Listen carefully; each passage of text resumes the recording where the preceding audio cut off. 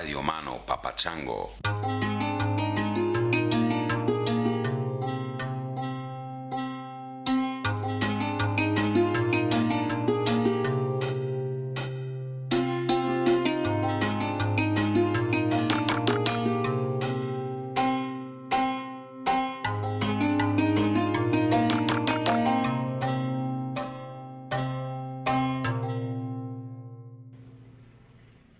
Before I even start ranting, let me throw some music at you. This is Negro y Bo by Donnie Elwood. You're going to dig this.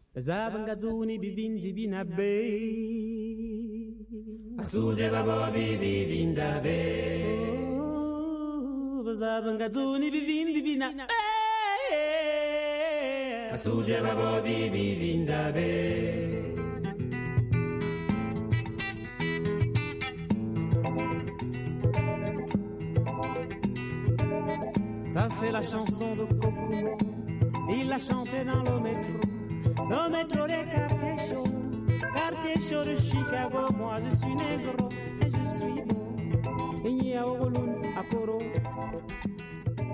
On dit qu'un négro n'est jamais beau, moi je suis négro. Ladies and gentlemen, coming at you from Topanga Canyon, California once again. I'm using some new stuff here. I got a new mic.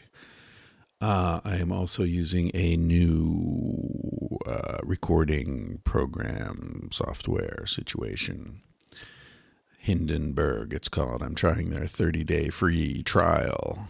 So let me know how this sounds to you. They claim that if you use this software, you don't need a sound engineer. I've got Danny, who's been helpfully engineering these tracks low these many months, but sometimes it's a pain in the ass. Danny's got other shit to do. I record something and I want to throw it up right away because it's time sensitive or whatever. And so if this program is as good as they say it is and eliminates the need to impose upon Danny, then maybe I'll stick with it. Anyway, let me know if you notice any significant differences in the sound quality, not of the intro so much, but of the interviews, because Danny never really dealt with the intros anyway. I just slapped them up and put the podcast up. But he dealt with the sound files from the interviews. So if you notice any big difference in the sound quality, better or worse, please don't hesitate to let me know. Appreciate all that kind of feedback. I also appreciate, as you know, the Amazon support that you guys have been throwing my way. It's gone up significantly in the last few months. It may just be a Christmas glitch, but if it's not, wonderful. It's great. And, it's an interesting thing. I get emails from people all the time, as you know, and I'm going to read two of them today. And one of them is essentially giving me shit about the Amazon sponsorship, and the other is giving me shit about guns. But they're two very different approaches to giving me shit. So we'll get into that in a minute. But before we do, I just want to reiterate my appreciation and gratitude for those of you who do make sure that you go through my portal, or that you've gone through my portal once and then bookmarked your Amazon landing page, because that's money that would just be scooped up by Amazon otherwise. It's free money. It's like walking by a $10 bill lying on the street. And so I appreciate it very much when you pick it up and stick it in the kitty for the podcast. It's very helpful. Nice to be getting a little bit of income from the podcast. Certainly not, nobody's getting rich on making podcasts, but it's nice to feel like it's paying for itself anyway, and it's not a losing proposition economically. Anyway, we are still in Topanga Canyon and still sort of wondering what's going on. We thought we were going to Thailand. If you listen to the last episode, I talked about that a little bit. Last minute cancellation of plans. Here we are in LA. We're meeting with people, talking to people, interesting stuff going on. You heard a lot about that in the last episode. Another advantage of living in LA is you get to hang out with really cool people, including this week's guest, Jake Johannsen, who is a comic who's a buddy of Roger Nygaard, who was on the podcast a few months ago. He's the TV editor, worked on Curb Your Enthusiasm. He's working on Veep right now. Really cool guy. And essentially, I got a phone call from him when we were still up in Portland saying, hey, what are you doing tomorrow night? And I said, I don't know. He said, well, a friend of mine's going to be in town. He's playing at Helium Club, and he listens to your podcast. And on the plane up to Portland, he heard you and me talking and like, whoa, this guy lives in Portland. And anyway, long story short, do you and Casilda want to go see him at Helium? So we did. He was fantastic. His humor is precisely the kind of humor I really like, which is, obviously creative and outlandish and ridiculous and all the wonderful things that humor has to be successful, but also very, very smart. He's a brilliant guy, and he really makes you think. He's been in comedy a long time. He's a bit of a grizzled veteran like me at this point. He's watched people like Joe Rogan and Duncan come up through the ranks, and he's a wonderful guy. And so we recorded this at his place, and then we had, I think this was the day after, it was either the day after Christmas or the day after New Year's. I don't remember. It was the day after one of those holidays, and we had gumbo. He had made all this New Orleans food, and we met his wife and his daughter, and it was wonderful. Anyway, so that's the thing about LA. It's this city that I really don't like. I don't like the way people drive here. They take advantage of any act of kindness, gets just subsumed in the sort of sea of animosity and anxiety that's all over the place in this city, that's flooding the city. You let someone, you pause to let someone get into your lane, and they don't even, it's like they think they took advantage of you somehow. It's just a fucked up situation here. But probably 15 of my favorite 20 people on the planet live here. So what are you going to do? It's a strange situation. Anywho, now let's get to these emails. Because they're illustrative of the way people interact with people they don't know. So one of them, and these are sort of examples, but I get lots of emails that are similar in tone and in content to these. So I thought it might be fun to just, instead of reading poetry, to do a little email analysis this week. So here's one from a guy named Jeff. He says, hello, first off, thank you for putting your ideas out into the world. Secondly, I wanted to ask you what your take is on one aspect of civilization you and I partake in and how that ties into your life journey. What I'm referring to is the company that is Amazon. As a husband and father of two, there are so many moments where I contemplate where I'm at, what direction I'm headed. I question whether I'm moving in the right or wrong directions, and daily decisions can sometimes seem like battles between positive and negative. Okay, so look at the way Jeff has framed this. First of all, he said he and I both face the same conundrum. Secondly, he's explained why it's important to him. He's a father. He's trying to raise kids that interact with life in a way that's positive and meaningful, and he's trying to figure out how all the little daily decisions we make add up to creating the world we live in. He goes on. You in some way partner with Amazon. If people buy from Amazon through your portal, a portion comes back to support your podcast. Let me first say that I shop on Amazon. I am in no way making any accusations or trying to claim any moral high ground. I'm just expounding on one of the millions of questions that trickle through my mind over the course of my life. Okay. So he goes on to say, Amazon's not a wonderful company. There's a lot of indication that their workers are not treated so wonderfully. There are some problems at the warehouses. It's a company that's supplanting mom and pop stores. It's a company that's probably having a negative effect on employment rates in the United States because it supplants these stores. It's essentially another Walmart, but without even, the Walmart locations to employ people at miserable wages. Those are good points. And And it's true that there is some moral ambiguity about the fact that I decided to drop all advertising but continue to encourage you to use my Amazon portal. It's not a perfect solution. Here's how I look at it. First off, I would never encourage you to sign up for Amazon if you aren't already signed up for Amazon or it's not something that you're already planning to do. So my pitch to you is, hey, if you use Amazon anyway, and that's a decision that you're making based upon your own morality, your own vision of the way the world works, the way trends happen, the way things are encouraged or discouraged by consumer behavior and all those sorts of things.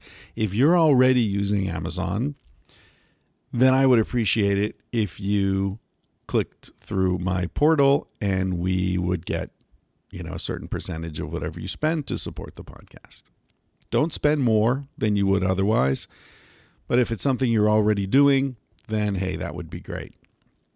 In fact, if you don't use Amazon, but you know people who do, and you tell them, hey, you buy all this shit on Amazon. Why don't you click through this guy Chris's podcast and bookmark the landing thing, and then everything you spend there will support this podcast that I like, and I can't afford to support it, but that'll sort of help them out and, in my behalf. Great. Why not? Personally, I don't have a problem with that. I do see that Amazon has a potentially negative effect, but I kind of feel like this is the way the world is going. I feel like this sort of web-based sales and, the overnight delivery and the huge warehouses out in the middle of nowhere, and that's the way it's going for these sorts of products. And I don't think that we're going to change the course of commercial history by refusing to use Amazon.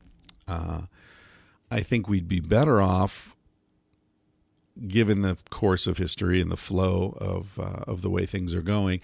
I think we'd be better off, instead of swimming against that stream, turning, as I think I said last week, and swimming downstream and trying to avoid the snags and the rocks in the middle of the river. So I feel like the way to go is the way we're going.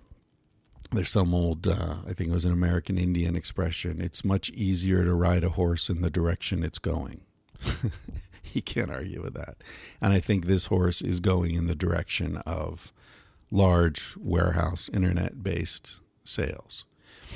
So I think that's the way it's going, and I think what we should be doing is agitating for a minimum standard income for everyone.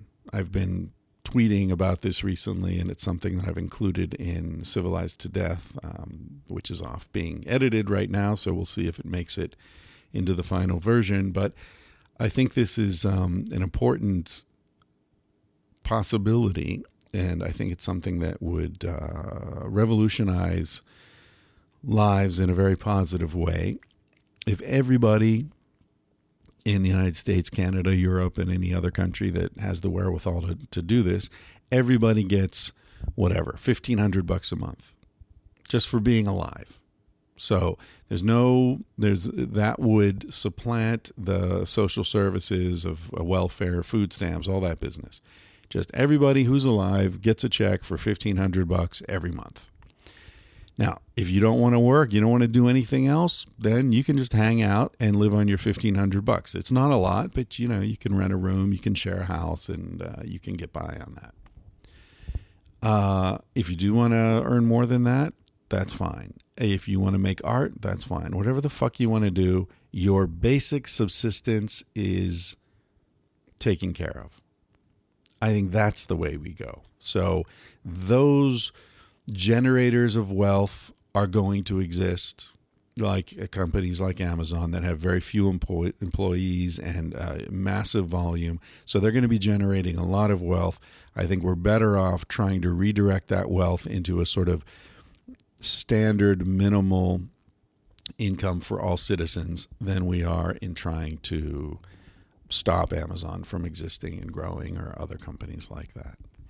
Anyway, my main point in reading this letter was that this guy's cool. This is a cool guy. I wrote back to him. We had a dialogue for a little while, and we talked about this stuff. Now, here's another email that's typical of emails that I get. I won't say this guy's name because I'm going to give him shit. It says, here's how it starts. I really wish you would stop with anti-gun rhetoric. Okay, so the first thing he's doing is telling me what I should be doing on my podcast, which, by the way, he could stop listening to it any moment. And he's not being charged for, but okay. Your argument isn't well thought out, especially for someone of your intellect. I hate that. I hate that. When someone says, for someone as smart as you, that's a really dumb thing to say. It's like, okay, fuck you. That's, when you wrap it's like giving a pill to a dog when you wrap it in meat and think the dog doesn't notice there's a pill in there. Well, I noticed. And then the next one is, repeat after me. There is no gun problem in the U.S. Repeat after me. Yeah.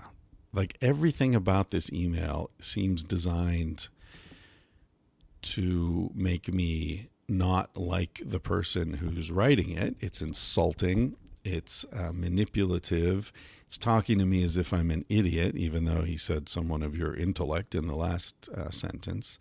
He goes on, there's no gun problem in the U.S. It is a complete fabrication used to scare people for political beliefs. And then in parentheses, terrorism. No idea what the fuck that's about. And then there's a graphic representation, which was just idiotic. So he goes on with this. Why all the noise about guns anyways? If saving lives is important to you, maybe you should recommend we ban cars. There's an interesting argument. You'd save more lives that way, and you wouldn't be ignoring the Constitution. Except for the fact that cars actually have a use other than killing people, and they're not designed to kill people. But yeah, I'm not going to go on with this gun thing because honestly, I'm not really that anti-gun. I just think that the United States has devolved to a situation, largely because of the NRA, where you can't have a rational conversation about these things without exciting the ire of a bunch of fucking lunatics and idiots. I have a phone that no one can steal from me and use to call me with because there's a fingerprint recognition thing on the back. So you can't take my phone from me and then use it. Now, don't tell me you can't make guns like that. And don't tell me that technology hasn't been around for a long time so that if a kid breaks into your gun cabinet and steals the gun, as kids do, as I did when I was a kid, that they're not going to be able to shoot themselves or each other with these guns because of the fingerprint technology. That's there. It exists. The reason it doesn't exist in guns is because the NRA will not allow even the smallest common sense move toward background checks, toward not giving guns to felons and fucking lunatic, mental health patients and the rest of them. Nothing against mental health patients, but I don't think they should be buying guns. So these are two ways to interact with people. One is insulting and fucking manipulative and absolutely has no impact upon my thinking whatsoever and will have no impact upon anyone's thinking other than to entrench them in the belief that you, Mr. Pro-Gun person, are a fucking idiot who still feels the need to, school me as if you see things that I can't possibly understand. And the other is a legitimate, thoughtful approach to asking a legitimate question and even lodging a legitimate complaint. So there you have it. If you're going to buy your gun at Amazon, please do it through my portal. I hear Amazon has a great deal on AR-15s. Unbelievable. Last time I shot a gun, I drove the scope into my forehead and had to be taken to the emergency room. Maybe that's why I'm anti-gun. I hurt myself with one. Okay, where are we? All right, last bit of housekeeping. As I said, I sent the manuscript off to my editor. He's looking at it now. We're not sure about the subtitle. So I don't know how to set up a survey or anything like that, but if you have an opinion on these subtitles, I'd love to hear them. You can tweet them at me. You can send them through the contact page, the contact link at my website, chrisryanphd.com. You can put them up on Facebook if you follow me on Facebook, Chris Ryan, Christopher Ryan, whatever it is. Anyway, here are some of the subtitles. The title of the book is Civilized to Death. And the original subtitle that I wanted to use is the Louis C.K. line from his great riff about modernity, which is why everything's amazing but nobody's happy. My editor made the point that happy's a weak, flaccid kind of word, and it refers to a sort of genre of nonfiction science books that have come out in the last decade or so, stumbling on happiness, all these books about what is happiness, how to get happiness, how to cultivate happiness in your life. And that's sort of played out from a publishing perspective, and he didn't want people to think that this was a latecomer to that genre, because it's obviously not. I think that's a good point. So one slight tweak on that would be Civilized to Death, why everything's amazing but nobody's satisfied. Possibility. Another, Civilized to Death, prehistory, progress, and the modern predicament. You've got the alliteration there with the P's, PPP. And I like the word predicament. I think that's a good word. And my editor said he thought it would be important to get prehistory and progress in the subtitle, because these days subtitles aren't just to tell you what's in the book. They're also to help with Google searches, to have, the pop up in a Google search if somebody looks, is searching prehistory or progress, they'll come up, right? The book will come up if it's got those words in the subtitle.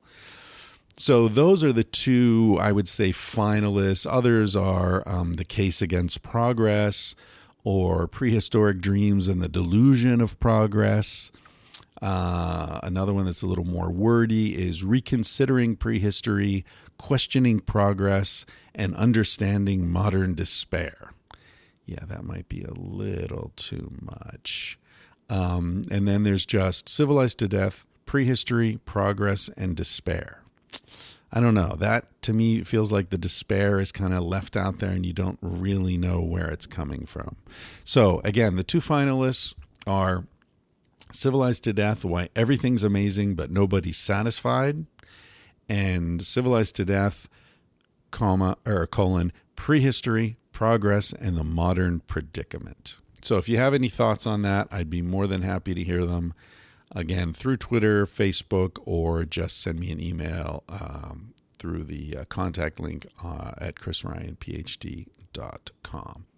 All right. I hope you enjoy this episode with the great Jake Johannsen, and I hope I don't screw it up too much with this new software. We'll see. Catch you next week. Do you want me to spell it? How do you spell Jake? That one's the easy one, I think. Yeah. Johannsen. All right, this is great. I'm in Jake Johannsen's secret lair. It's amazing. It's, as you said, it's like the inside of your brain. It's got a lot of mementos from, I don't know. I'm a little bit. Pack rat maybe isn't the right thing because I'm trying to get rid of stuff. I'm jealous a little bit of your life, that you're kind of completely relocating and going someplace new. Yeah. It sounds great from outside. How does it feel? Stressful. I was telling you, I think today's what, Friday? Saturday? I don't know. It's hard to keep track of the day of the week around the holidays because it feels like, so it's the day after Christmas, which feels like it should be a Sunday, but it's not. Exactly. In any case, in 4 days, we're supposed to fly to Thailand. But yesterday, I got an email from a friend saying he's doing a film, and he's like, dude, you're not going to believe it. We got this huge budget. You're going to have to cancel your trip to Thailand. You guys have to be in this movie. I'll be in Mexico till the 28th. I'll be back and we can talk about it in person. So are you going to stay now to have that conversation? Or well, we're not scheduled to leave till the 30th. So we'll be here anyway. But what it means is like the day before we're supposed to fly out, we'll be deciding whether or not we're flying out. He's going to try and talk you out of it. Yeah, and he's already dumped a bunch of money in my PayPal account. So that's there's that. Wow, I got to figure out how people can dump. I have a PayPal account, but I need to figure out that whole dumping thing.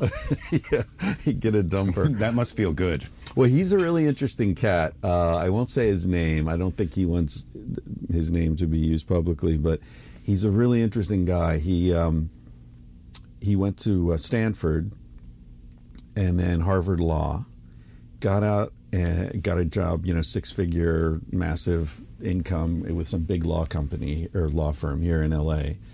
Was doing that, 5-6 years, something like that. And he and his buddy from, I don't know if it was high school or college, had always had this dream that they were going to go to Peru together.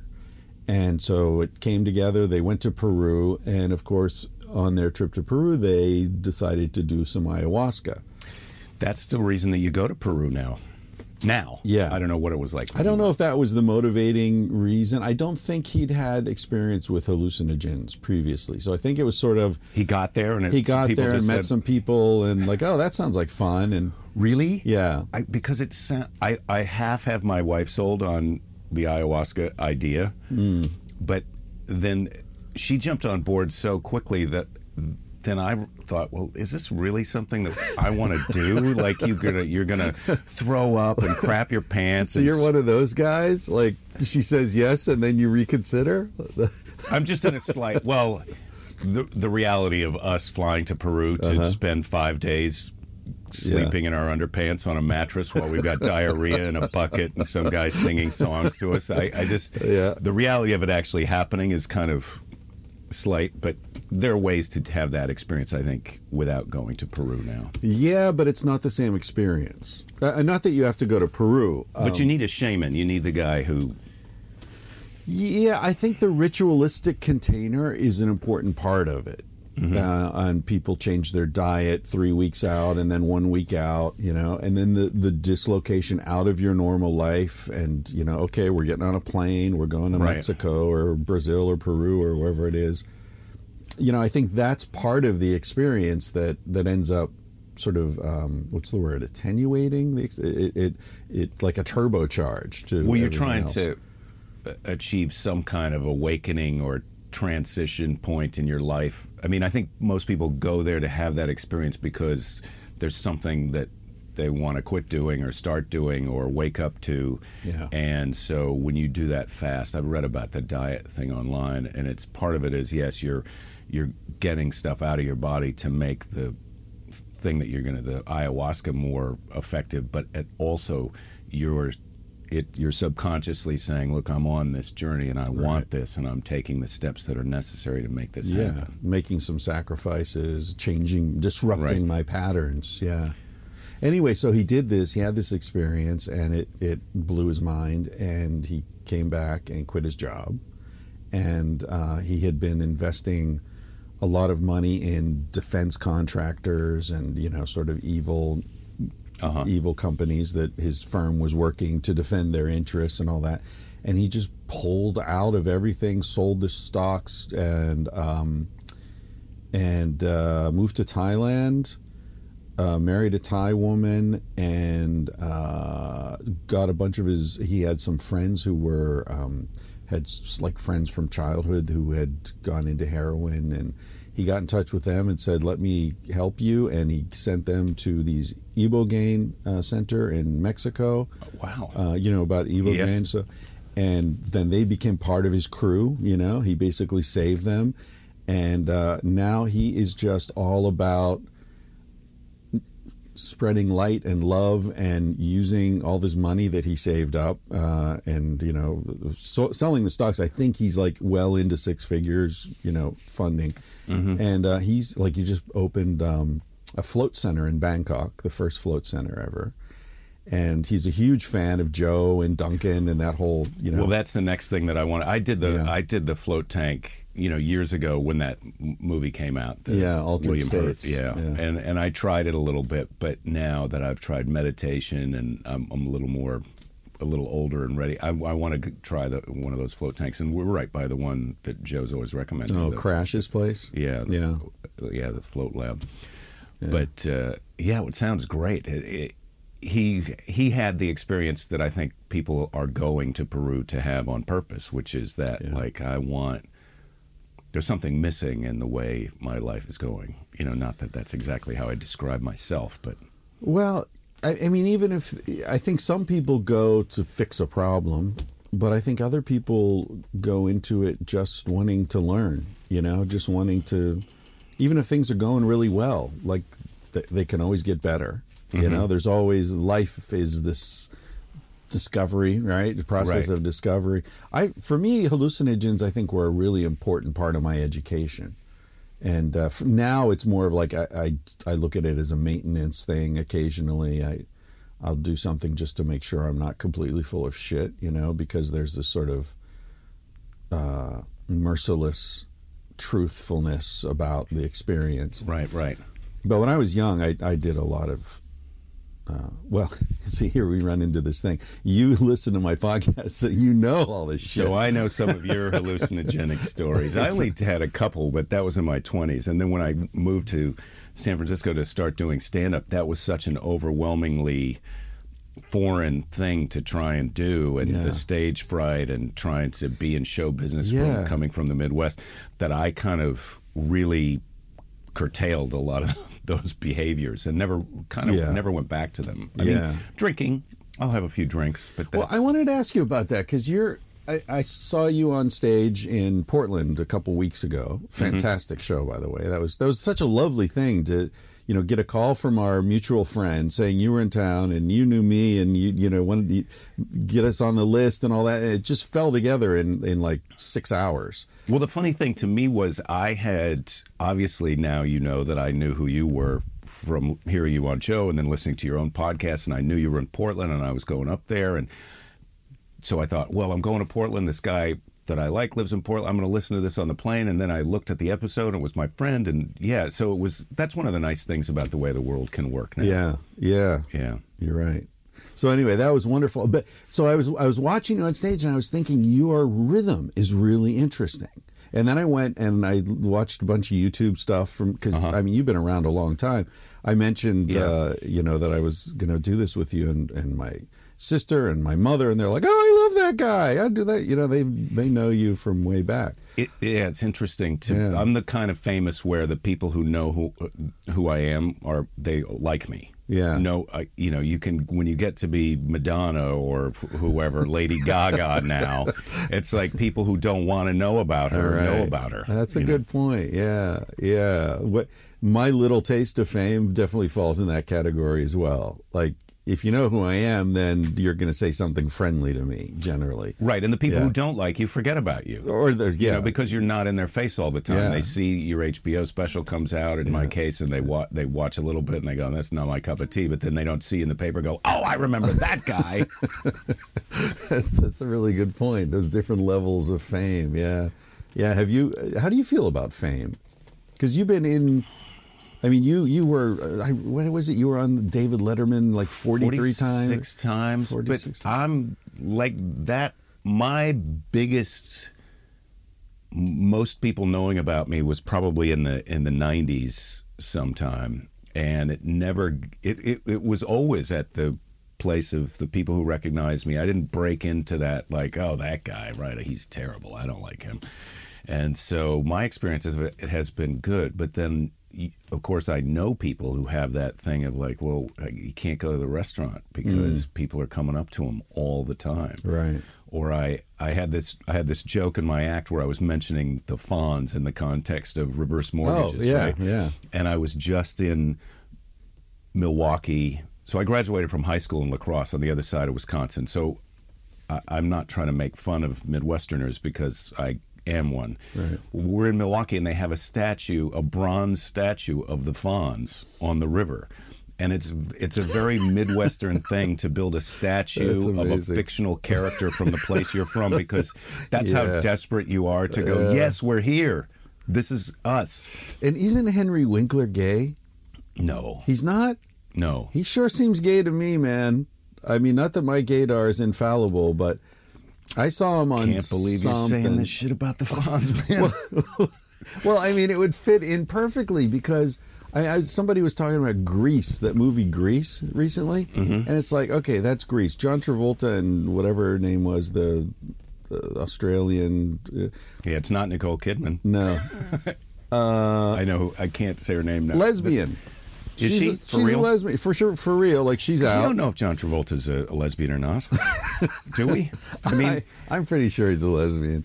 I think that's why he's a Scientologist, because it keeps his lesbianism I would protected. say, well, you know that rock star thing where they talk about Mick Jagger and David Bowie and that whole kind of. Yeah. I think there's a level you can get so famous that you've just had sex with every type of, person who falls into the category. Because you're just bored. There's nothing else to do. You're a rock star, so you've had sex with all the supermodels of all the races, and then a few heavy-set girls and, some old ladies, and then you just go like, I think I'd like to have sex with a man now. Is that so weird? Yeah, what next? would that be like? Who's next? Yeah. Yeah. And so I think John Travolta could possibly fall into that category of having been famous for so long. It's generous of you to say that. I like to be on his side. But really, that's good. Let's go back to the Fonz for a second. Are you a Scientologist? Am I stepping on you? No. No, I think that Scientology is, well, all the religions are crazy, but Scientology, I mean, crazy in the sense that when you kind of look at the stuff that's in the book that they say they believe, there's enough crazy stuff in there that you kind of, but Scientology, because it was made up so recently, it's fresh. It seems like seems like fresh bullshit. You can smell it. The guy who made this up used to be walking around. While we were alive. Yeah. Well, Mormonism has that too. I mean, it's pretty fresh bullshit. Yeah. That Jesus. Now I don't know enough about it, but they got this thing where they think that Jesus was here in America with the Indians during the time when he was in the cave. Yeah. Like when he died before he resurrected. Right. And it was some kind of time expansion thing, like it was only 3 days there, but he was here for a longer period of time because they got some DMT. That'll do that. Do you know about DMT? I do. Yeah. What? Time expansion. Yeah, but that's Joseph Smith was on DMT. Is that what you're asking me to believe? That would explain everything, wouldn't it? I love the idea that everybody's worldview is actually, even though we're all kind of on this drug-free America thing, that we're all subscribing to some drug-induced hallucination. Well, Christmas? I wrote this article years ago for a Spanish magazine. Oh, God, that was an adventure.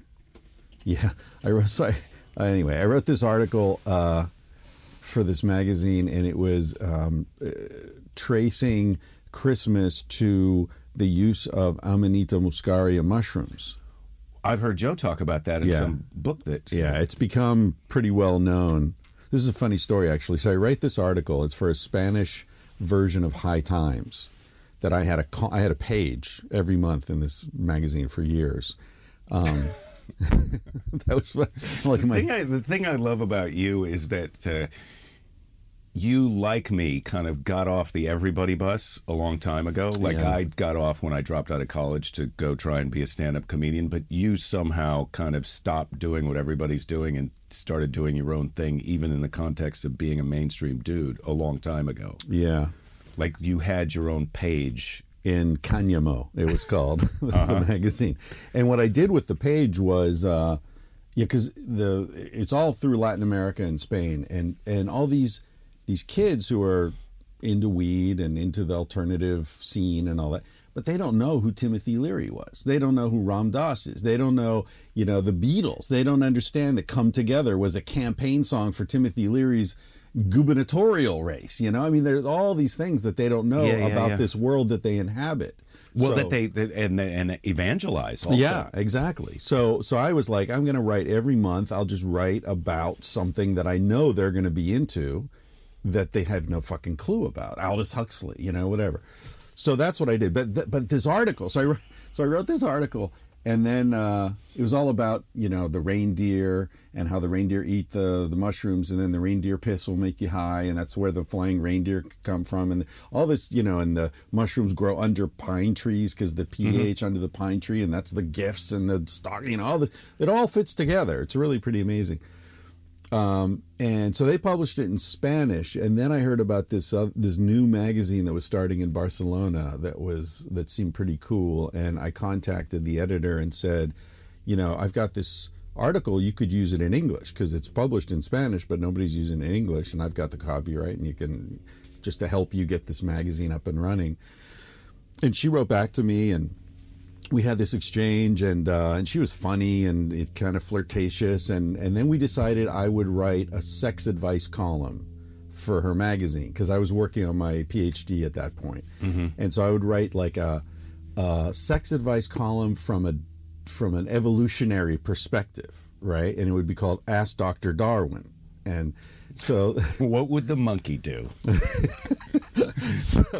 So and I was like, all right, why not? This will be fun. And then she was like, well, make up some questions for the first few months until we get people actually sending questions. And I'm like, no, why don't you ask me some questions? I'm sure you have some questions. And we're sort of flirting. Never met her, right? Then out of nowhere, I get this really irate email from a man saying, hey, you know what? Why don't you just do your job and, stop trying to be funny? And blah. I was like, who the fuck are you?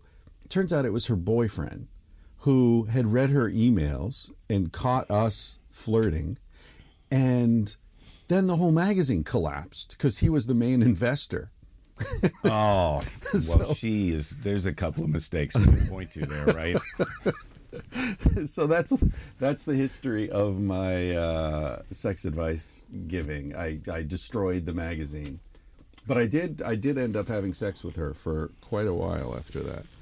Well, so he was right to be upset about this whole thing, in the sense that if he had been cool, it never would have happened. You see, that's the thing. Oh, do you feel like if he had just been I saw that cloud of dust just came up when you hit your hand on that thing. I was like, oh, God, I got to vacuum in here a little bit more. There's a visual. Our listeners just missed. That was funny. Yeah, that's good for your immune system, believe me.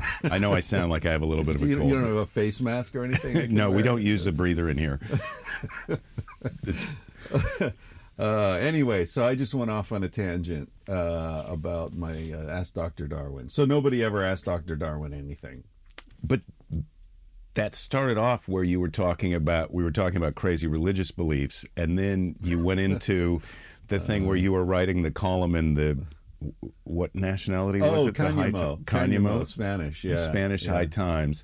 And then what the hell? It sounded to me like, most of these crazy religions have their crazy book that they've been carrying around forever. But these guys, the Cañamo readers, are subscribing to a kind of a lifestyle that's based on some beliefs that they don't even have a Bible. And so you're trying to write the Bible right underneath them as they're doing their thing, sort of. It seemed like a retroactive Bible. Yeah, like you're writing it as you're watching what they're doing and then kind of creating the underlying, or trying to connect the things that we know are true to what they're up to. You're right in the sense that it's an origin myth, essentially. Yeah, that for something that's already existing, which all origin myths come later, I think. They're probably all retroactive. Well, they're all that kind of storyteller, that oral story tradition where you tell it and it's the telephone game.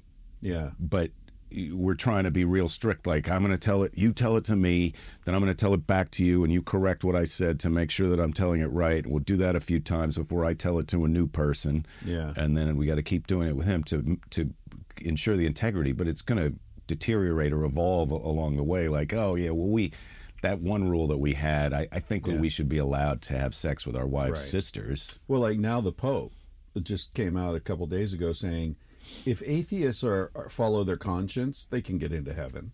It's like, what? It's like 2,000 years of atheists getting kicked out and like not admitted to heaven, and now he's saying like, nah, as long as they're cool. That's pretty revolutionary. I don't consider it as now there've been all these atheists who couldn't get into heaven. But this is obviously our interpretation of a thing that we don't even believe in. Right. So we're trying to kind of explain what he's talking about. Yeah. But it seems to me like, hey, those guys have been getting into heaven all the time. We had it wrong. We had it wrong when we said that people who didn't believe our thing weren't going to get into heaven. What we really meant was assholes are out, but if you're cool, we're going to let you in. Right. You don't have to necessarily be in our club. Yeah, some of the priests, I think, are not getting in. Let's go back to you writing the Bible for these people, Okay. because I think that could be your next book.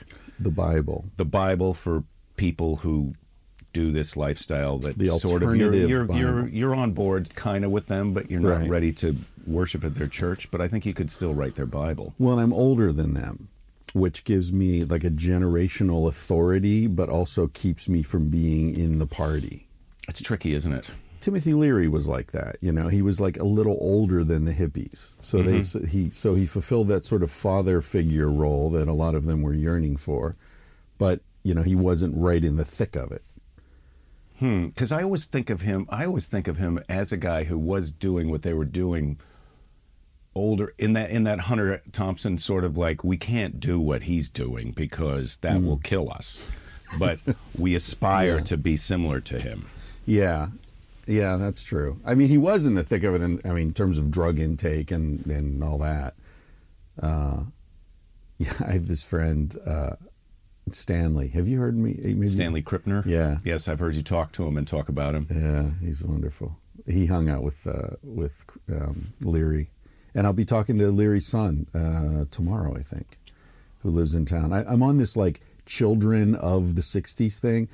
I was with Kelly Carlin the other day. Yeah. George I know Carlin's Kelly. daughter. Do you know her? Yeah. Well, just a little bit. But she's in the comedy, she's in the stand-up world, Yeah. obviously. Yeah. So do you guys, is that a community? Do you guys know each other generally? Well, it sort of is. I mean, the funny thing for me is I've been doing this for 30-something years. And so when I first came to L.A., I was out and visible a little bit more. But then when I started going on the road, I felt like, well, I'm interacting with my audience and I'm doing my thing, and I don't really need the stage time in town to work on material. And I really missed out on a lot of the social interaction, you know. Right. And so a guy like that we keep talking about, Joe Rogan, is a guy who I met at the Aspen Comedy Festival years ago before he really blew up. And then it got to be a thing where he was working the club 2 weeks before me, and then my friend who owned the club in San Francisco would be telling me about, oh, Joe is talking about this thing that you do, and it lets a 15-second high, and it's unbelievable. And then now I realize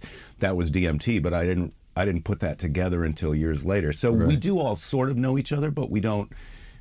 Now what's happening to me is I'll be working on the road with some younger guy who's in the spot ahead of me in the show, and then that guy 5 years later will have his own TV show, Right. something.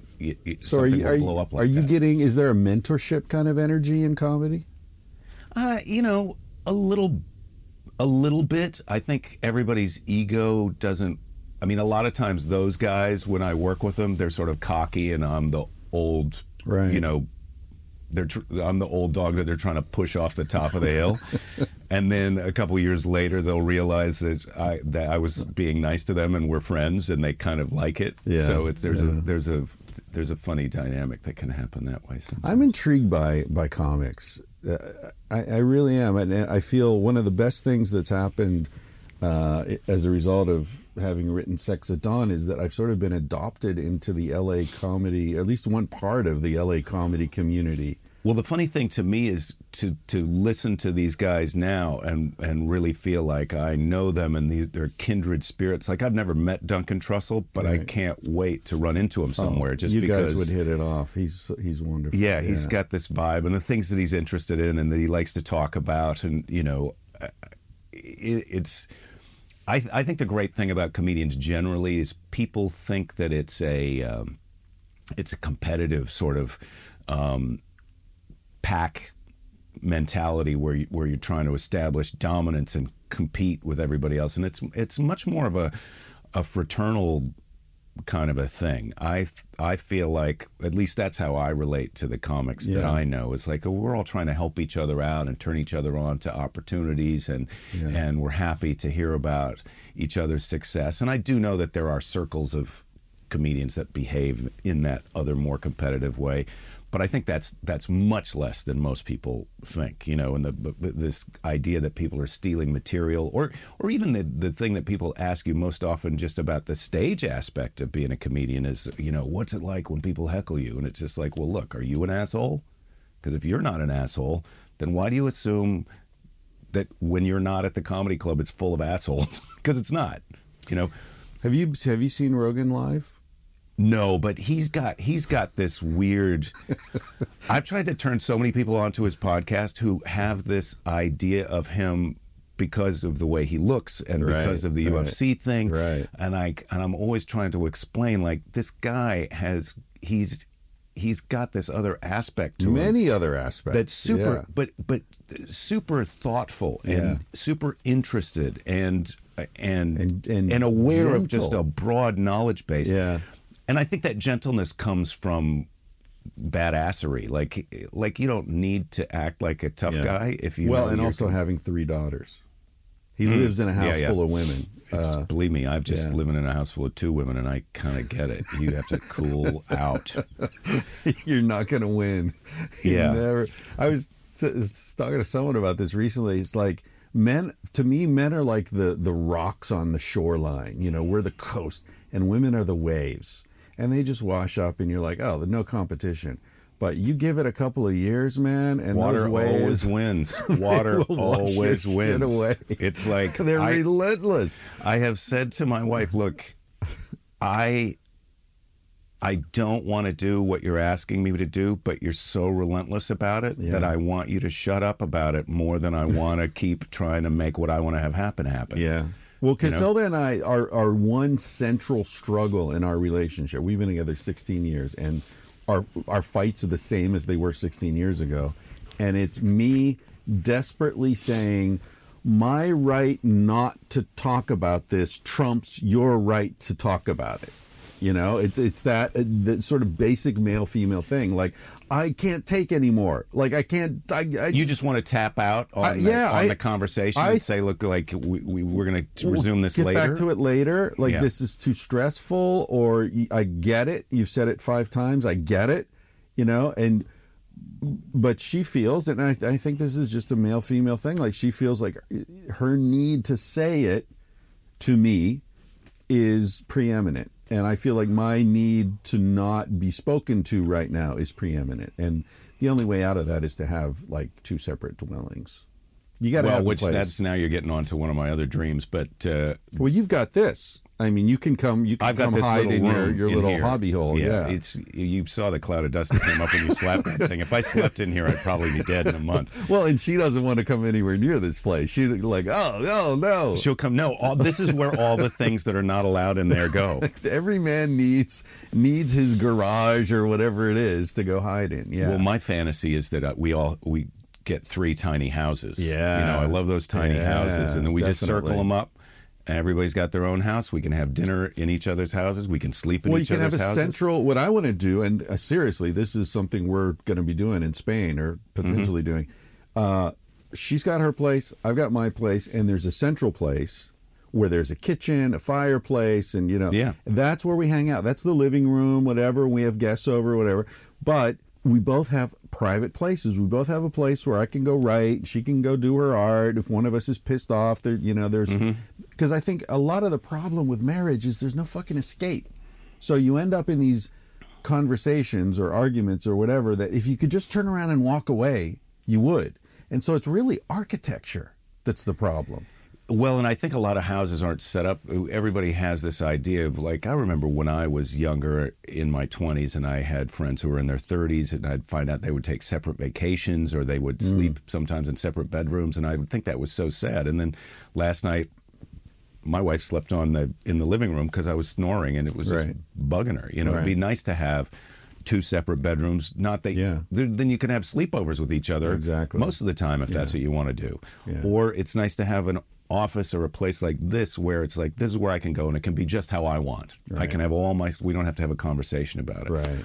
But we've had to do that in our marriage, that thing where, like, this I don't know what I need to say to you to have you get that I heard what you're saying, and then I need for you to say back to me that you understand that we disagree. This is not resolved, right? But it's not the end of the world if we just agree that we want to. Let's find a way to have 2 different things. Yeah.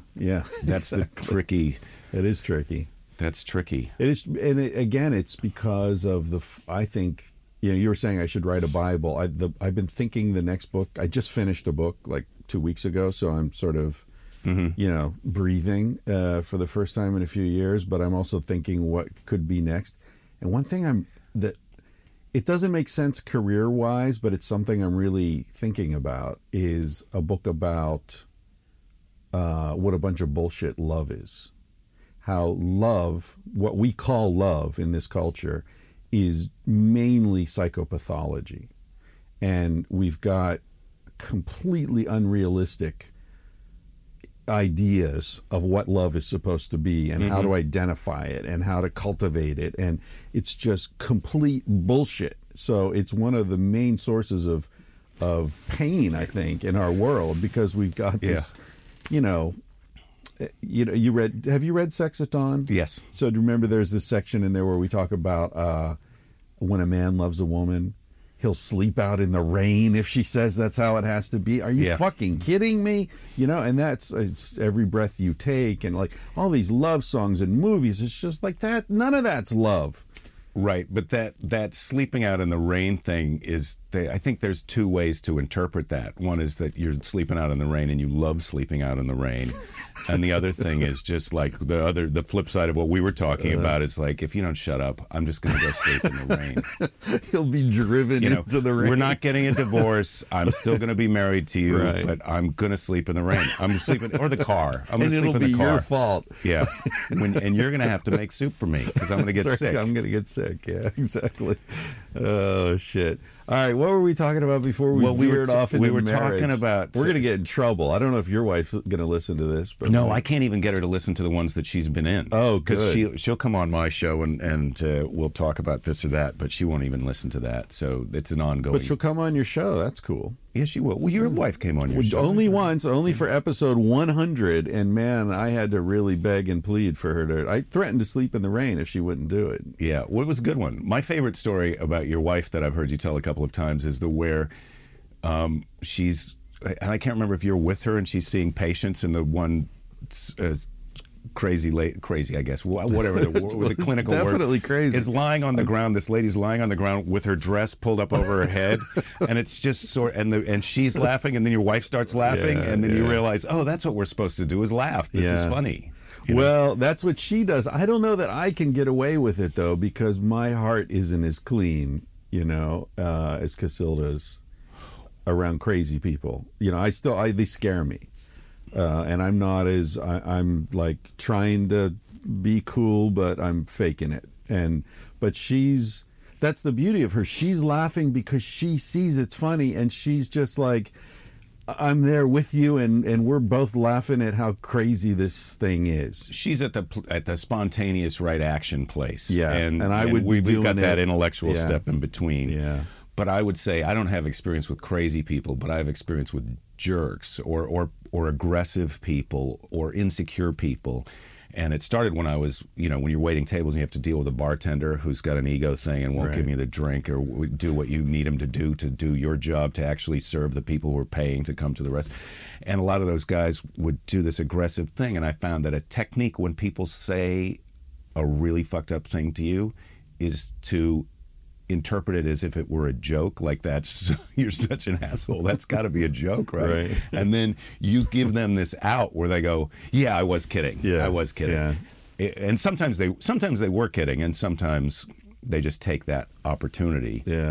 But we kind of got off on this tangent, I think, because we were talking about comedians and camaraderie and how the community hecklers aren't that common, and you were asking me if I went to one of Joe's shows, and I was saying, he's in this position where you're good at going back. That's good. I'm a tangent person also, you know how to find your way back. I just keep going. Look, I'm not done with Henry Winkler, so that now that you know he's gay, you're going to go. No, there's more to this story that I started telling, but this is not the time for that. So, really? I haven't been to Joe's show, but I can imagine he's got some kind of very zealous fans from this one aspect of what he does. Well, that's it. He's got a lot of guys who come in from the UFC. They know him from UFC, and then he's doing the stand-up, and he's this like left-wing feminist kind of, and they get really uncomfortable. There's some yelling and screaming, and like they disagree with him, and he has to straighten them out. Yeah. Oh, I'd love to see that. Oh, it's amazing. I mean, that to me, that's the great thing about it. It's like those guys are coming and they're watching a show that they like, and the other kind of gentle, meditative yogi float tank people are coming and watching these other people get schooled, and then there's some tough stuff that everybody's laughing at. Intense. I mean, it sounds pretty good to me. Well, I mean, I've seen him not in L.A. Like if you go to see him at the Ice House, right, where I just was the other night, he and Duncan the Ice did a House show. is like a love fest. Yeah, I love that place. Yeah. But anyway, go see him there because those people, they all know who he is. They know really who he is, right? Yeah. But if you see him, like I saw him in Vancouver and Portland, I think those are the only two cities I've seen him in. And you get that mixture of people who think they know who he is but have never seen his stand-up. And they're like, what? And a lot of them are tripping, literally, and they start screaming, and he's screaming, like, shut up, dummy! Get the fuck out of here! And people are getting dragged out. And so some of them have to get... yeah. Because they'll get... I mean, they're, these big testosterone-addled, shitheads who think he's one of them, and then they're like, what? What do you mean? Like, but they're not coming from a place of... I think most people think hecklers are coming from this place of, like, fuck you, I'm better, I'm going to take over the show. These guys are coming from this place of, you're not who I thought I loved. Exactly. I love a part of you, but this rest of you that I'm seeing is not that. That's thing. what it is. It's It's confused muscular guys. But that's fame.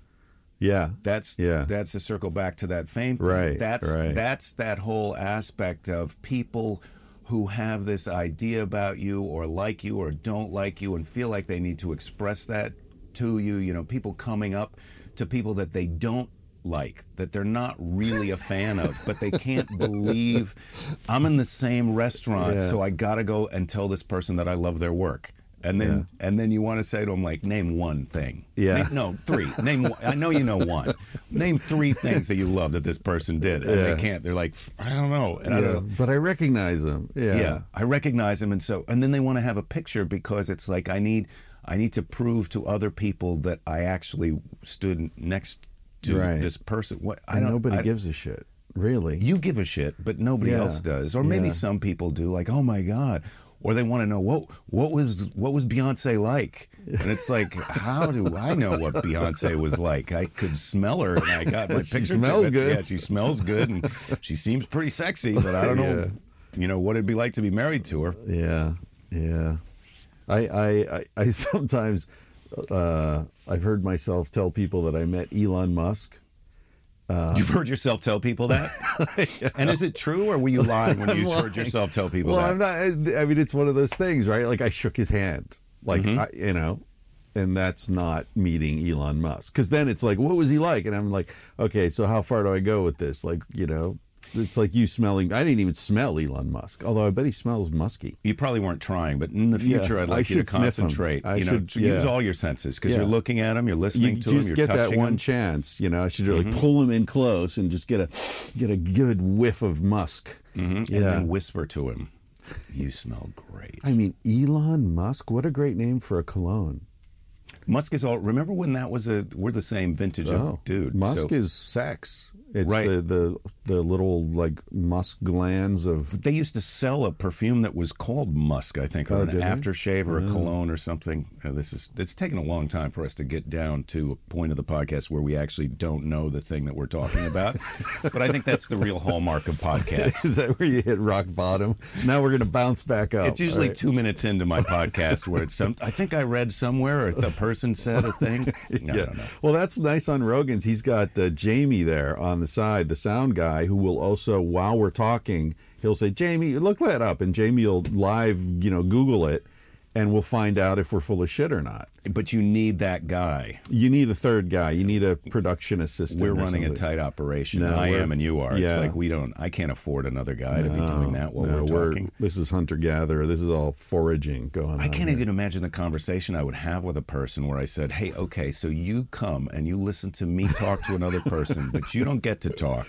All you get to do is eavesdrop and try and guess what we want you to Google. Yeah. Sometimes we'll ask you, but don't then talk. Right. And don't humiliate me. So if I'm saying something that you Google and it turns out to be completely false, just keep that to yourself unless I ask you. Don't do that. Yeah. Yeah, you need a really special person there. Well, and then, I mean, this is just an outside observer's perspective of it, but, you know, Brian Redband was that guy for a while, but he talked too much, and then he got famous, and then he got his own thing going. Yeah, it's like you lose him. It's like, no, you can't talk and get famous. That's part of this deal. Well, maybe you can get a mute, someone who can't talk.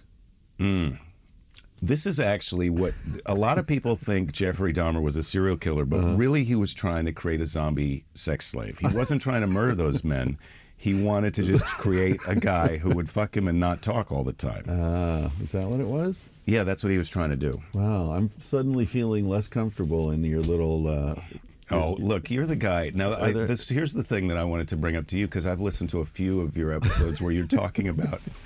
There's a giant Mexican hat there. It's a sombrero. Sombrero. So we had a friend who was a film director from Australia friends of friends, and he was staying here. And, of course, it's America, and he's excited, and he bought a sombrero. But then when he had to fly back to Australia, he realized he couldn't take the sombrero. Do you know they sell sombreros in Barcelona, in the tourist district of Barcelona? Mm-hmm. And you'll see these drunken British guys walking around with sombreros on the Ramblas. And it's like, they're not even Spanish. They're fucking Mexican. Nobody in Spain wears sombreros. Right. And I want to, like, track down who was the Pakistani who figured out that he could make money selling sombreros in Spain to drunken Englishmen. There's some great story there. Or Americans are just dummy. We're all sort of dummies who don't understand really where we're going and what we're doing. We get Americans are very sophisticated travelers. You don't think they're selling sombreros to Mexicans? You don't think they're selling sombreros to Americans in Spain? No, the only people Americans are not selling sombreros to are people who live near the Southwest because they're like, I could buy a sombrero at the mall. Right. And who the hell wears sombreros? But it's an impractical hat. That thing, I mean, if you want to try it on later, it's kind of hard. You know, it's almost like a hard hat. And a slight breeze, and you're just swept away. It's gone. Well, that's why you got to put the chin strap on a lot of guys. But then you get, then you're lifted off. I mean, it's a windy day today. I don't think The Flying Nun is a great TV show, but it's not a real thing that can happen to a person. The Flying Mexican. Kids. Like all you kids out there who have no idea what the Flying Nun is, Google that shit, Jamie. Now who's Googling, bitch? It's not me. So what I was going to say about being the honor of having been adopted into the community of comedians here in L.A. is, do you know Moshe Kasher? Have you met him?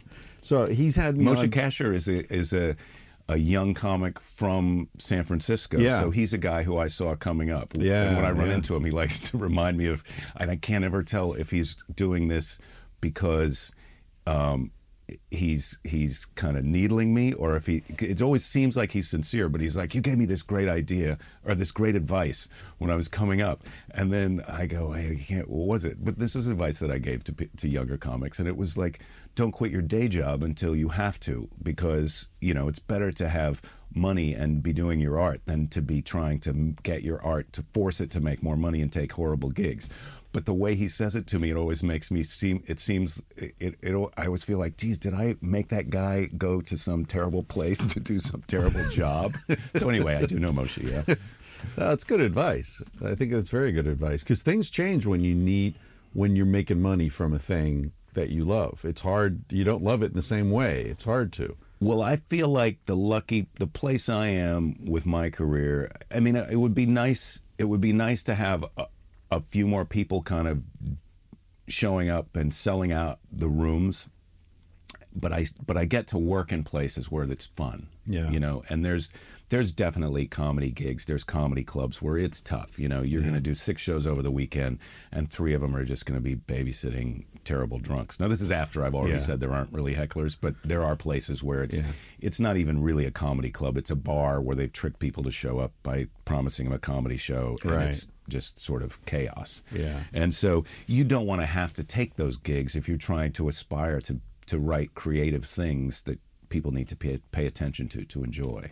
Do you think now I know that's sort of like a standard stage of a comedian's career, is playing those sorts of Chinese restaurants, and Well, you do it when you start off. Yeah. But I mean, the thing that I was, along with the keep your day job advice, so that you don't have to do those gigs, the thing about those gigs is the worst thing that can happen is you do so well they invite you back. Right. Because then your act you start writing jokes that can succeed in a bar full of drunks. So they're all about, there's sexism and racism and homophobia and all that stuff that kind of people sort of subtly get inserted into their thing of, it's a survival instinct. Like, well, I'm sure. Is it a necessary stage of a comedian's career? Well, it's a thing that happens. Well, you definitely want to learn those skills of, like, if somebody's talking, what's your mental attitude about dealing with them that's going to help to get the crowd on board and for them to be quiet and get the job done. Right. And for me, the subtext of that is always like, hey,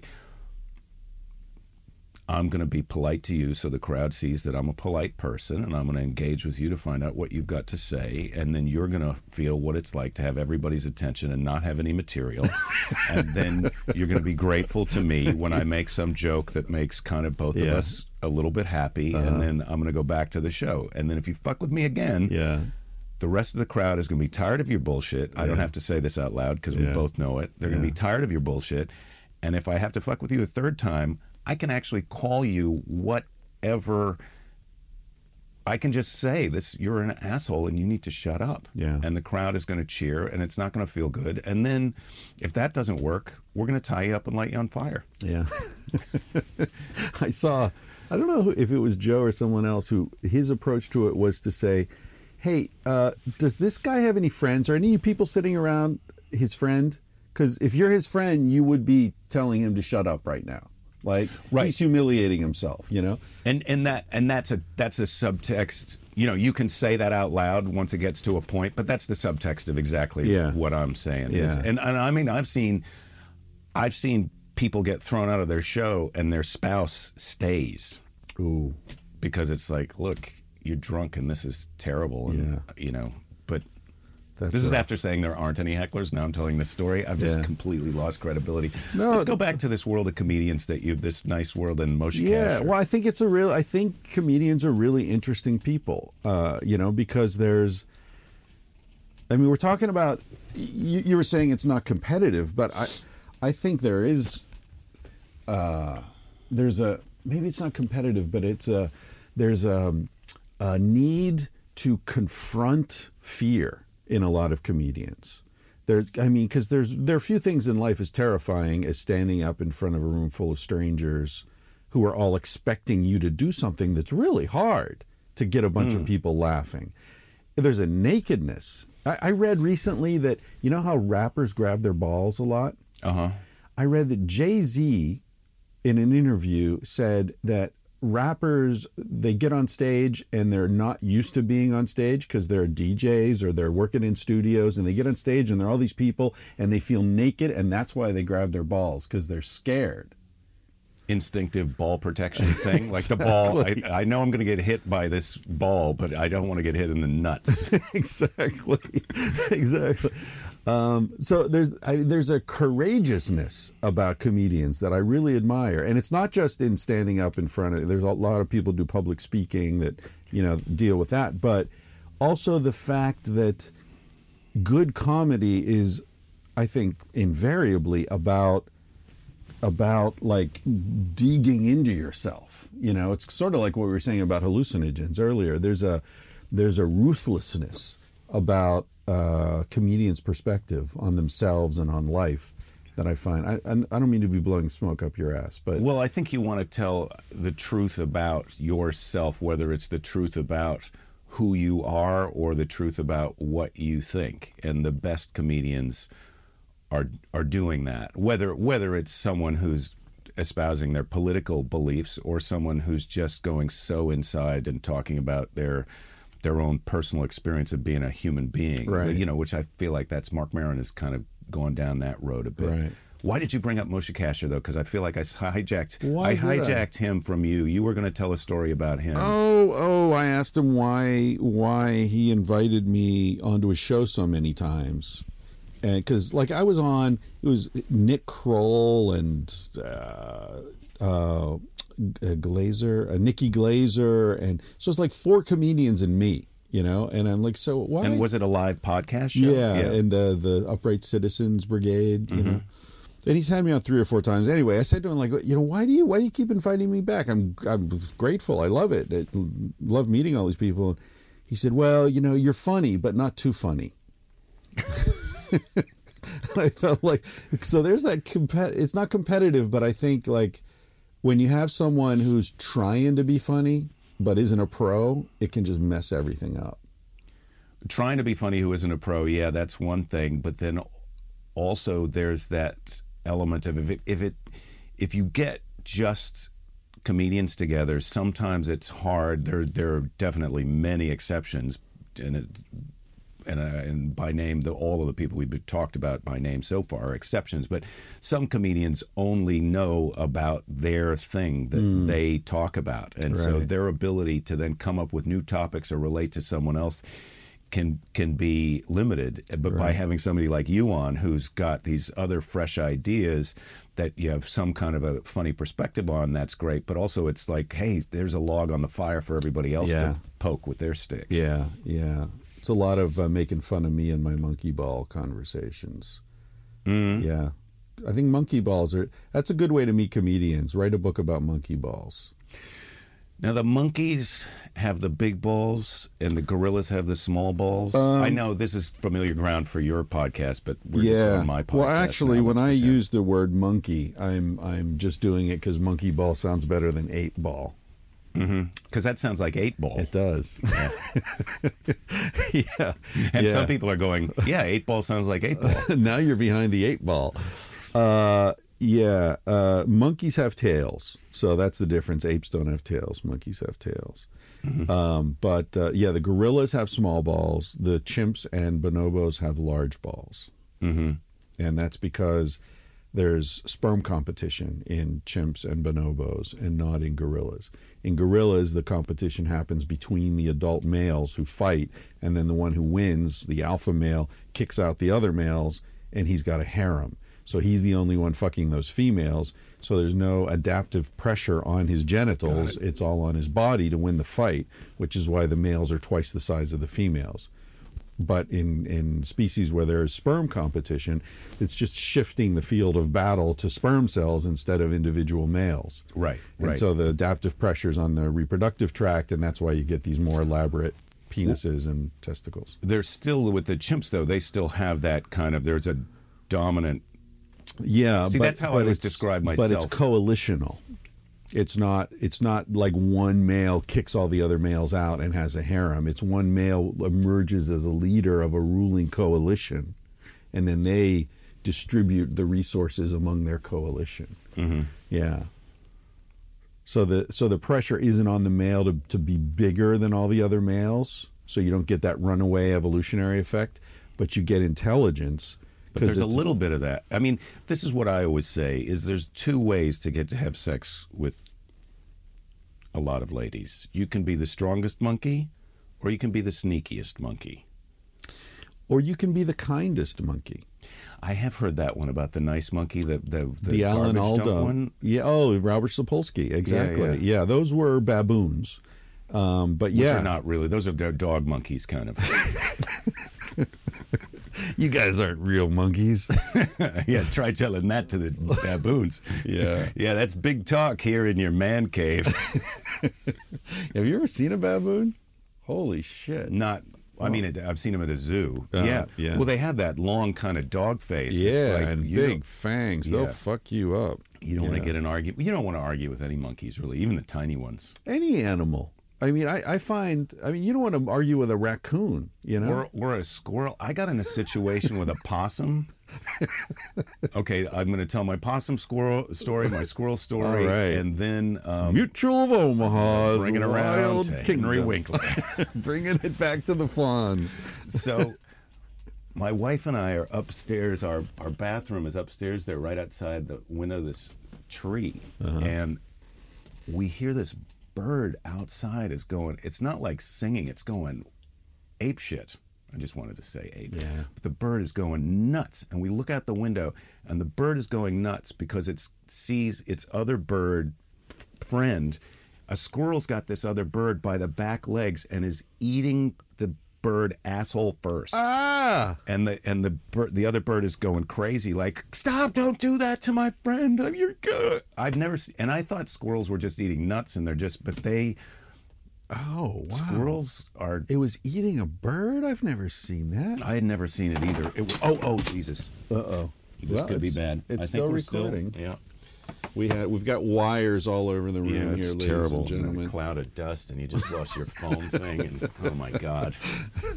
That would be the end of a lot of podcasts, but not this one. I think we're going to power right through it. I think we're good. Sweet. Yeah, so I had never seen a squirrel eat an animal or kill it. I don't know if it killed it or if the bird was already dead or fell out or something. Okay. So it wasn't eating it alive. No, the bird that was being eaten was dead. Yeah. But I don't know if the squirrel killed it or not. Right.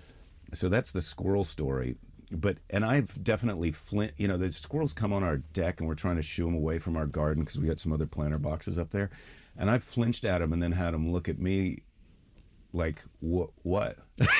Yeah, I'll be up your leg so fast. Oh, if they could just grab onto your face. I mean, it's funny if you're watching it in a Will Ferrell movie or something, but if you got a squirrel attached to your face, that is not. There's nothing funny about That's the beginning of a bad day. You're going to be going to the doctor and wishing you had killed the thing to find out if it had rabies. Oh, yeah. And then the possum had come in the back door to eat some cat food, I think. Yeah. And, everybody talks about possums playing dead. They're spooky, American possums. These New Zealand and Australian, the New Zealand possums are actually Australian possums that have come over, and they're invasive species. In New Zealand, the possums, they're the same possums as Australia, but in New Zealand, it's run over them, kill them. They're like an infestation. But in Australia, they're endangered. But those possums look like kind of lemur-y, sweet things compared to the American possum, which are is just spooky rats, kind with a kind of fleshy face. When they look at you in the face, they look like, I used to describe it, they look like a car dealer that's gotten reincarnated as an animal, and they don't know what happened, but they deserved it.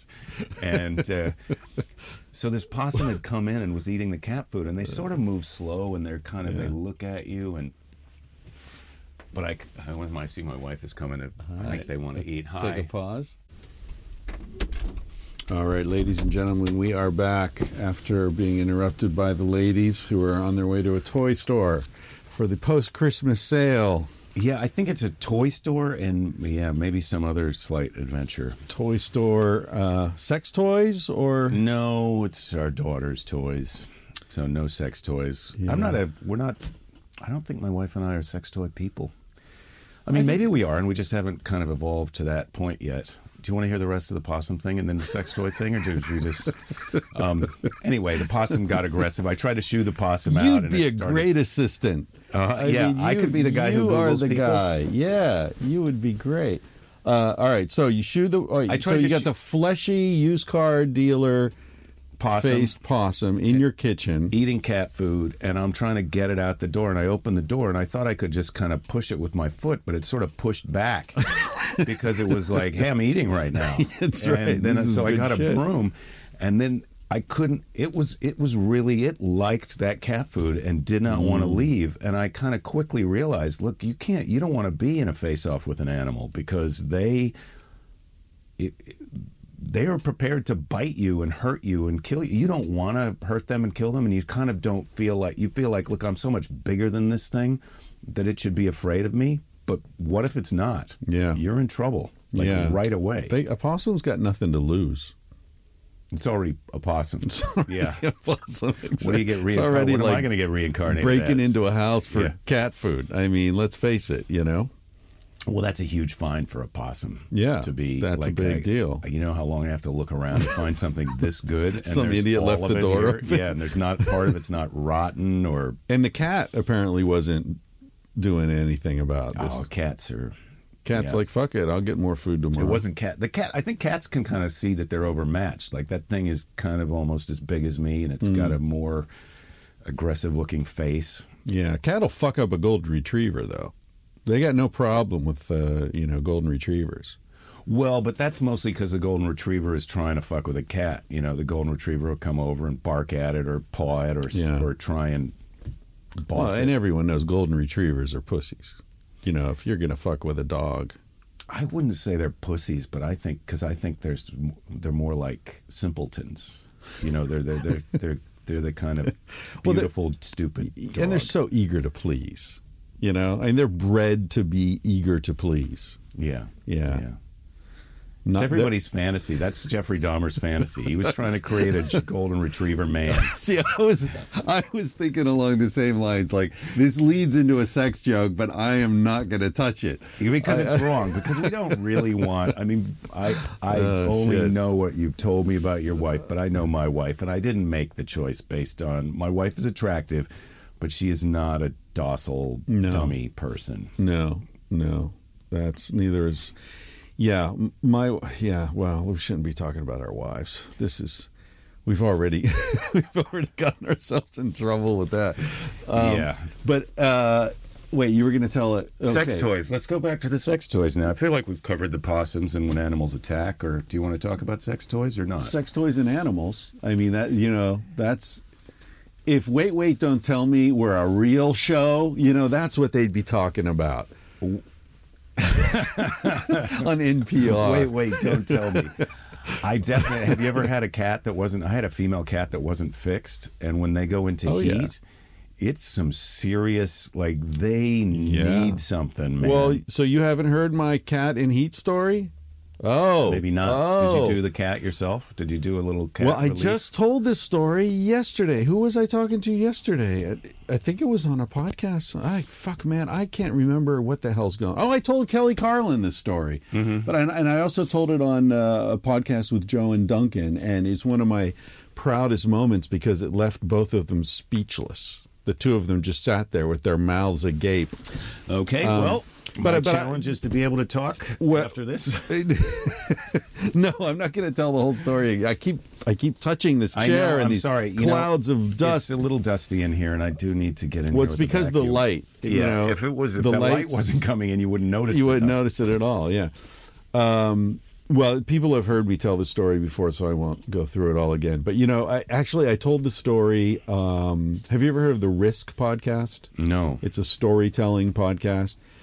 And I had told a story on there that they did a really nice job of producing and adding sound effects and all this about getting stung by a scorpion in Guatemala when I was tripping in a full moon. I think I've heard that story or a version of it. Right. So they did this really nice job with that. And then the guy, Kevin Allison, I think his name is, he said, hey, you're in L.A. We're going to be doing a live storytelling thing. Why don't you go and tell your story there on stage and, the live audience and all that, this scorpion story. So I was like, okay, cool.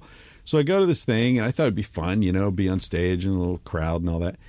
But it's LA. So of course it's not a bunch of people telling stories. It's a bunch of comics getting some stage time, Right. So I show up and it's like me and, I don't know, 3 or 4 comics whose names I don't remember and Andy Dick. Right. Who's a comic whose name you do remember? I do remember his name, yeah. And I went on right after Andy Dick. So it was like 3 comics doing 12 minutes of stand-up. Story about? I don't remember, but he was sober. He was, for people who don't know, I guess he's sort of famous for going off the deep end and then coming back and then going off and coming back. He was cool. But then I go up and I'm like, well, what the fuck am I doing? I'm going to tell some heartwarming story about thinking I was dying in Guatemala and, my last words and all this thing. People have been laughing for the last hour. So I decide I'm going to tell, I just on stage make an executive decision that I'm going to tell this cat story. And, and there's this, it's probably... It's one of your go-to stories, though. You've told it. I've told it before, but it's a story that you can lose the crowd pretty quickly because what's that adage, you dig a hole and then climb out of it, that's a good story is it starts off with people saying there's no way this makes sense, and then by the end they're like, oh, I get it, yeah. So I sort of follow it. So I said, and I had never structured the story this way, but I said I was going to tell this other story, but I think it makes more sense. I'm going to tell a story about my first sexual experience, which was with a cat. And then everybody's like, and then I said, well, don't get the wrong idea. It was a female cat. And then I Which said, that could be homophobic. When right. you get the politically correct police Exactly. around, like, So if you weren't offended already, yeah. Like, what's wrong with having sex with a man cat? and then I said, and that, now you might think it's, I didn't say this out loud, but the subtext is you might think it was rape. So I said, and she was into it. Right? Mm-hmm. So now I've really dug that hole. You're in. But at a comedy show or a place where there's comedians, you would think people would be like, hey, can I... Yeah. But they didn't want to give you the benefit of the doubt. Well, some did, I think. But anyway, the whole story, it's, as I say, people have heard it, but it's the cat was in heat, and there was it wasn't my cat. It was, my parents took me to their friend's house. They were playing bridge upstairs, and they're like, hey, you go in the basement in the family room, the cat's down there, but it's in heat, so keep the door closed. And I thought, it was like, oh, it's hot. You know, I don't know what in heat means. And the cat was just like dying for it. Yeah. And there was this pencil on the table, and I held the eraser end down, and this cat like humped the pencil. Just backed up on it, yeah. And then I was like, oh, it's going to hurt the cat, and I pulled it away, and then the cat looked at me like, dude, yeah, come on now. And so I put the pencil back down, the cat humped it, and I guess came, and then like rolled over and was content and happy, and you know, looking at me with all loving eyes, and was like, wow, oh, that was, yeah, I'm good at this. Well, right, we've all made that mistake. You're with the right kind of woman, and everybody's good with that person. That's right. Yeah, you didn't know, like any pencil dick geek could make her come. Yeah, so hence my nickname, Pencil Dick Geek. Yeah. Oh, yeah.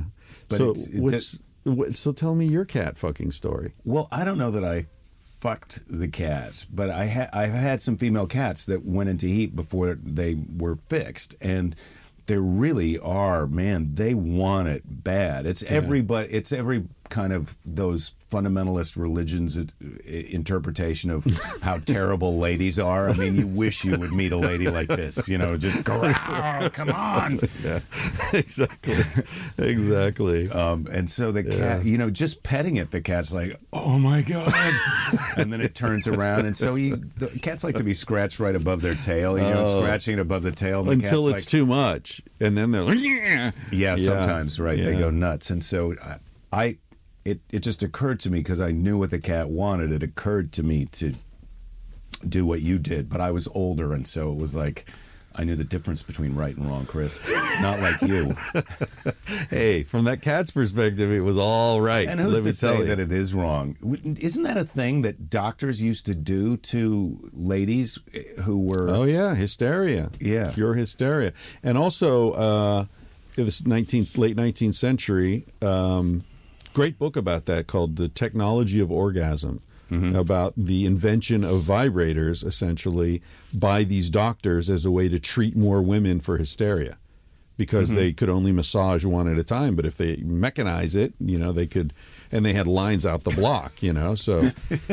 Get them like 6 of them lined up with one handle that they just move in a circle. No, they had like steam-powered vibrators and, you know, diesel, like hanging on chains from, you know, structures. Oh, my God. This is, you know, late 19th, early 20th century, Henry Ford and all that stuff, you know, that period. Right. So they were applying that same thinking, like, well, we've got this, you know, huge demand for orgasm, but they weren't calling it that. They called it nervous paroxysms that, you know, realign the humors and the whatever. Yeah, it's fascinating how. And it was crazy. a time when guys didn't feel like, they felt like, there's something wrong with my wife. I can't be bothered. Well, it generally hit women who were older. And the symptoms, women who were older, women who were in unhappy marriages, and single women. So they had this hysteria. But basically, they were just depressed and unhappy in their lives, and they went to the doctor. They weren't getting laid. Well, how about an orgasm? And the ladies were like, "This doctor's a genius." Yeah, you know, because they'd never had one before. Well, or they'd had them, but they weren't getting them now because masturbation was a terrible sin, and it'll make you crazy. It'll rot your brain. So essentially, what they did was they took, you know, the right to sexual pleasure and removed it from women, and then sold it back to some of them who could afford it. which is sort of the classic capitalist trick that they're doing. I saw the other day that people are now selling bottled air in Beijing.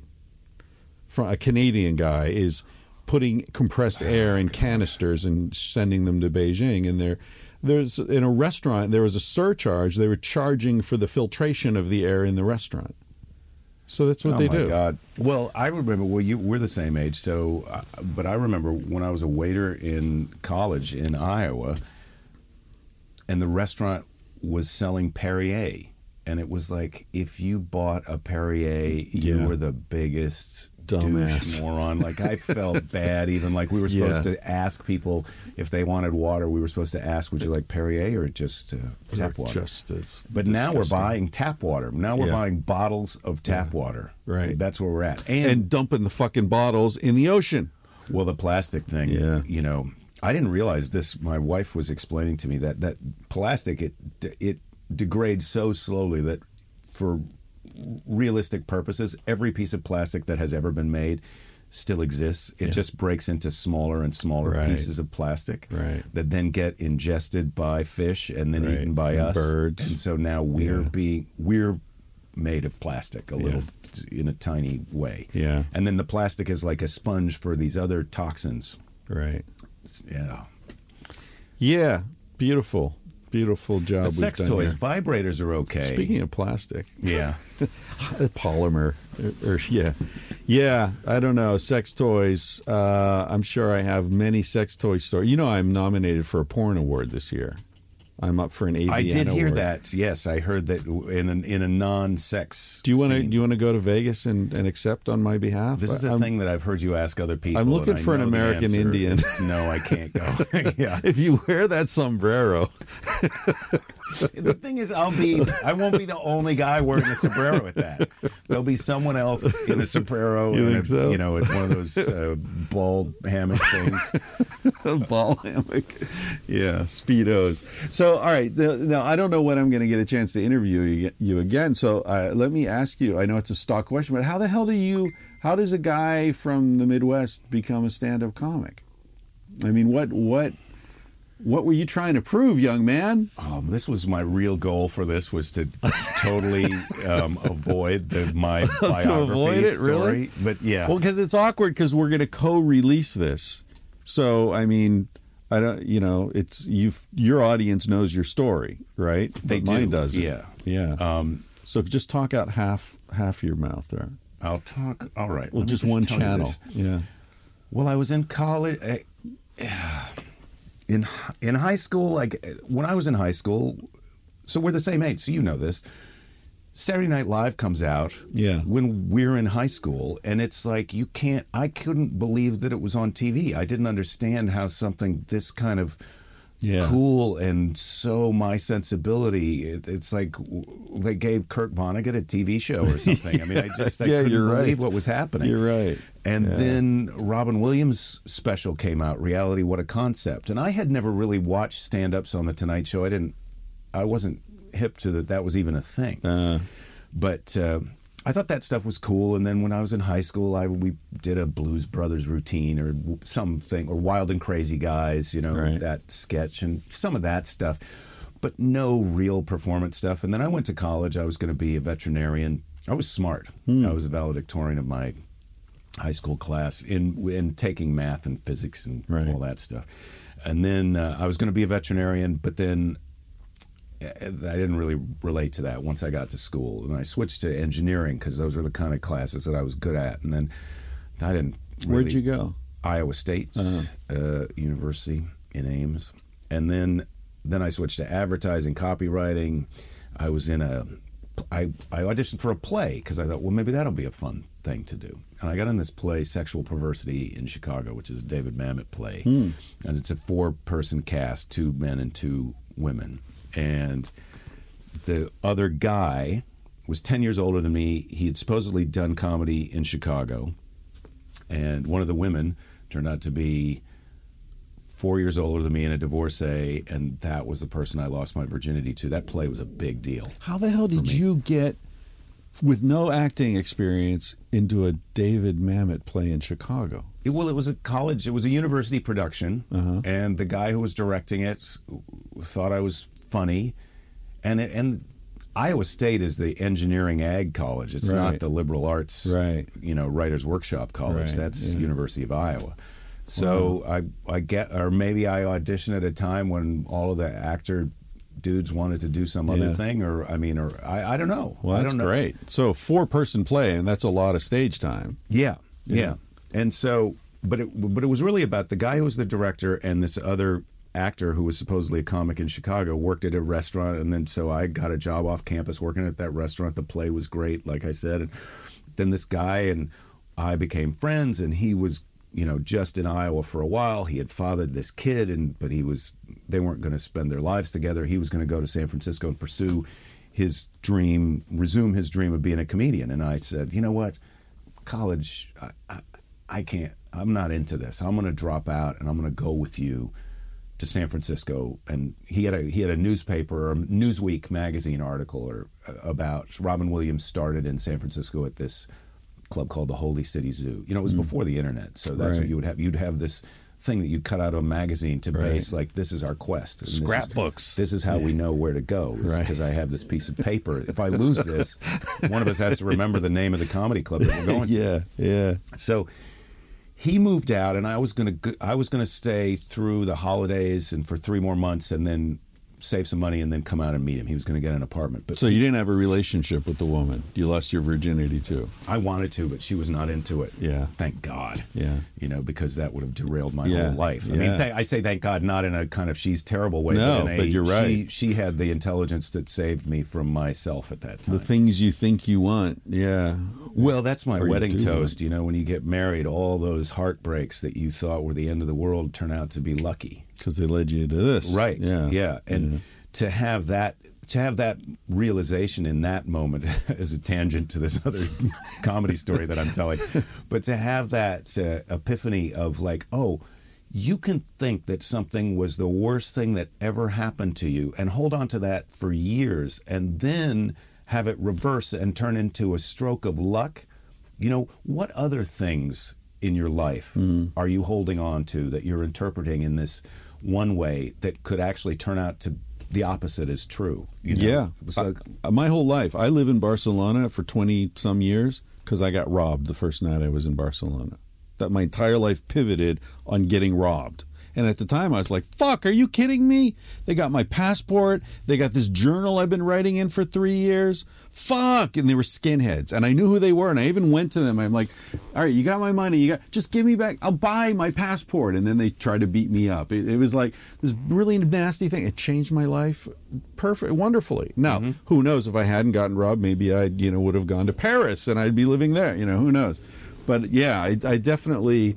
The only woman who ever broke my heart was a Christian, not attractive, not intelligent, completely incompatible in every way with me, but she dumped me and it destroyed me.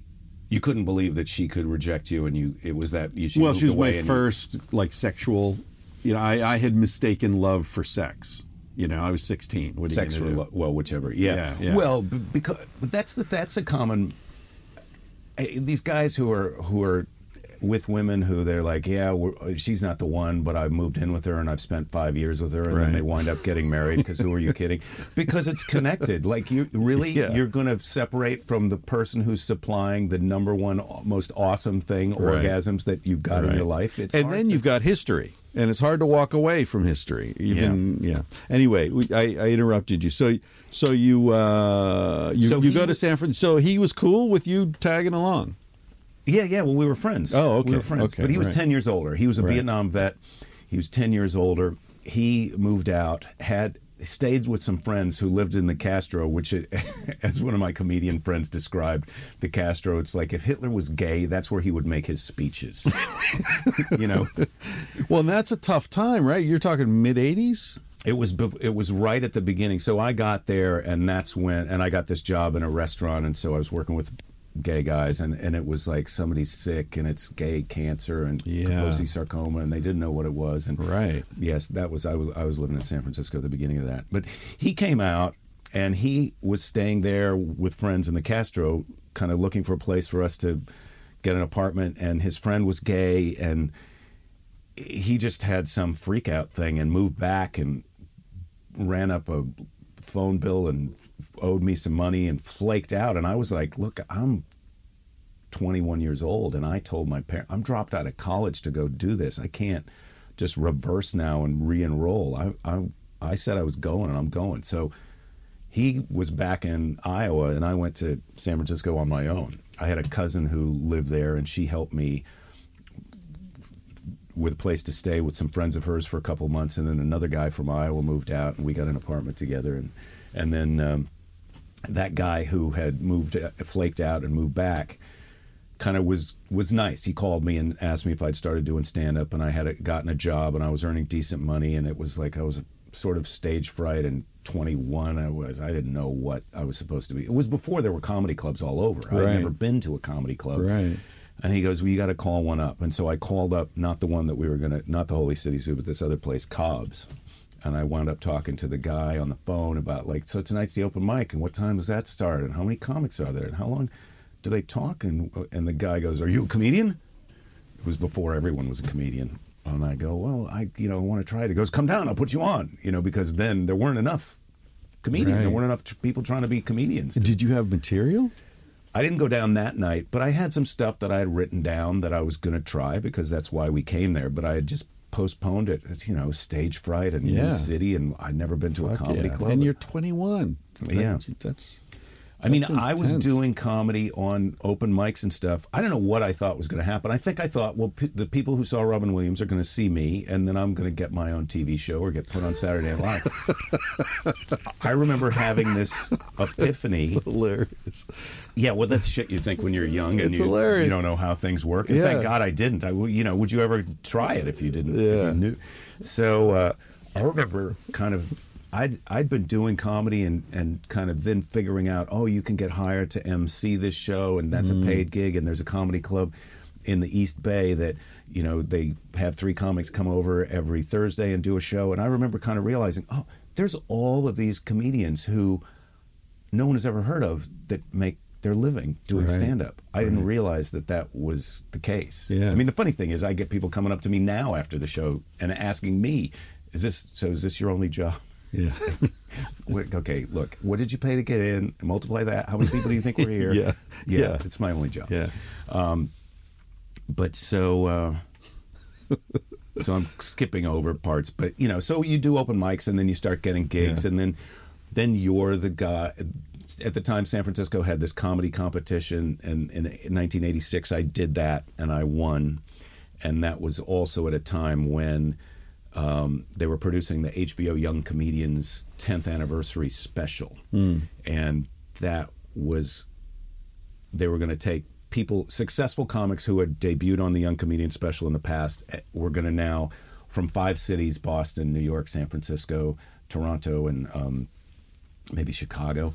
I can't remember exactly. And there was a successful comedian from that place was introducing a new comic. So in Boston, it was Stephen Wright was introducing Barry Crimmins, and in L.A. it was Harry Anderson was introducing Ellen DeGeneres, and I got picked in San Francisco. So Robin Williams introduced me in San Francisco. That must have been a great moment. Yeah, to meet him. My little showbiz debut. Well, he was living there kind of off and on, so I'd sort of met him a little bit before then. But then his managers produced that show, and they became my managers, and my big television debut was him introducing me. Coming from that Newsweek magazine article, it was really... That's fucking great. It was a pretty big moment.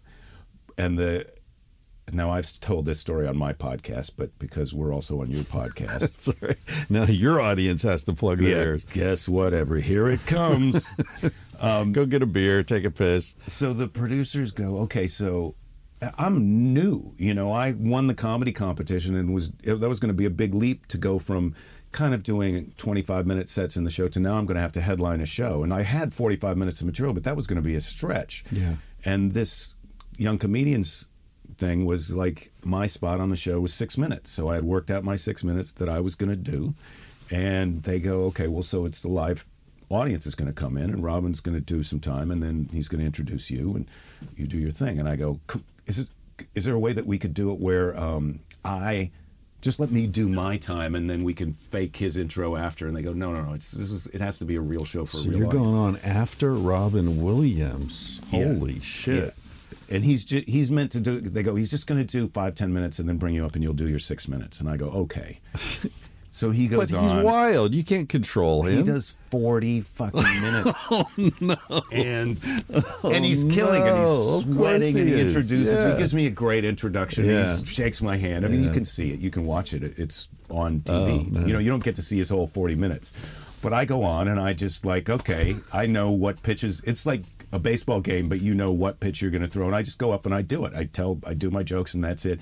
There's my 6 minutes and thank you, and we go off stage, and he's in the green room, and he goes, "Oh, I'm sorry, I went a little long. I won't. We're going to do a second show." He goes, "I won't go as long the second show." He's got his shirt off because they have to buy 2 of the same shirt because he's a real sweaty guy. He's like a hairy. He's hairy and he's sweaty. And I was young and he was young. We were young. He's I don't know 8-9 years older than me. Yeah. So he's getting his other shirt on. The crowd leaves, and maybe there were some other comedians to make it so it was a full night. And then they leave, and the new crowd comes in, and he's going to go on. And this time he does 35 minutes of the second show, but he just couldn't help himself. Was he doing material or was he just riffing? Yeah, he had jokes, but it always sort of seemed like he was open to putting new jazzy. Yeah. Like if they're into it, he'll make up another thing or whatever. But anyway. So that was my. But you survived. I mean, I survived. There wasn't a marked come down from his. No, it looks good when you watch it. I mean, it's old. Yeah, but did you develop? I said something earlier about your rhythm. I was struck by that. Did you ever stutter or anything like that? I think that kind of started off out of nervousness when I first started, and then I realized that was really a part of me, of who I was and how I express myself a little bit. It's endearing. It's a really interesting, because it's very, very subtle, but there are these beats that go just a nanosecond longer than you think, that as an audience member, than you think they're going, and then it conveys this vulnerability in you that's, I think, is a really... It's unique and beautiful. And from what I saw online when I sort of looked back at your career, it's been there from the beginning. Yeah. It's organic. It's not a put-on thing. Yeah. Well, I hear it even now, just in conversation. Yeah. There's a thoughtfulness that I guess you sort of like pause your voice while you're completing a thought or something. Yeah.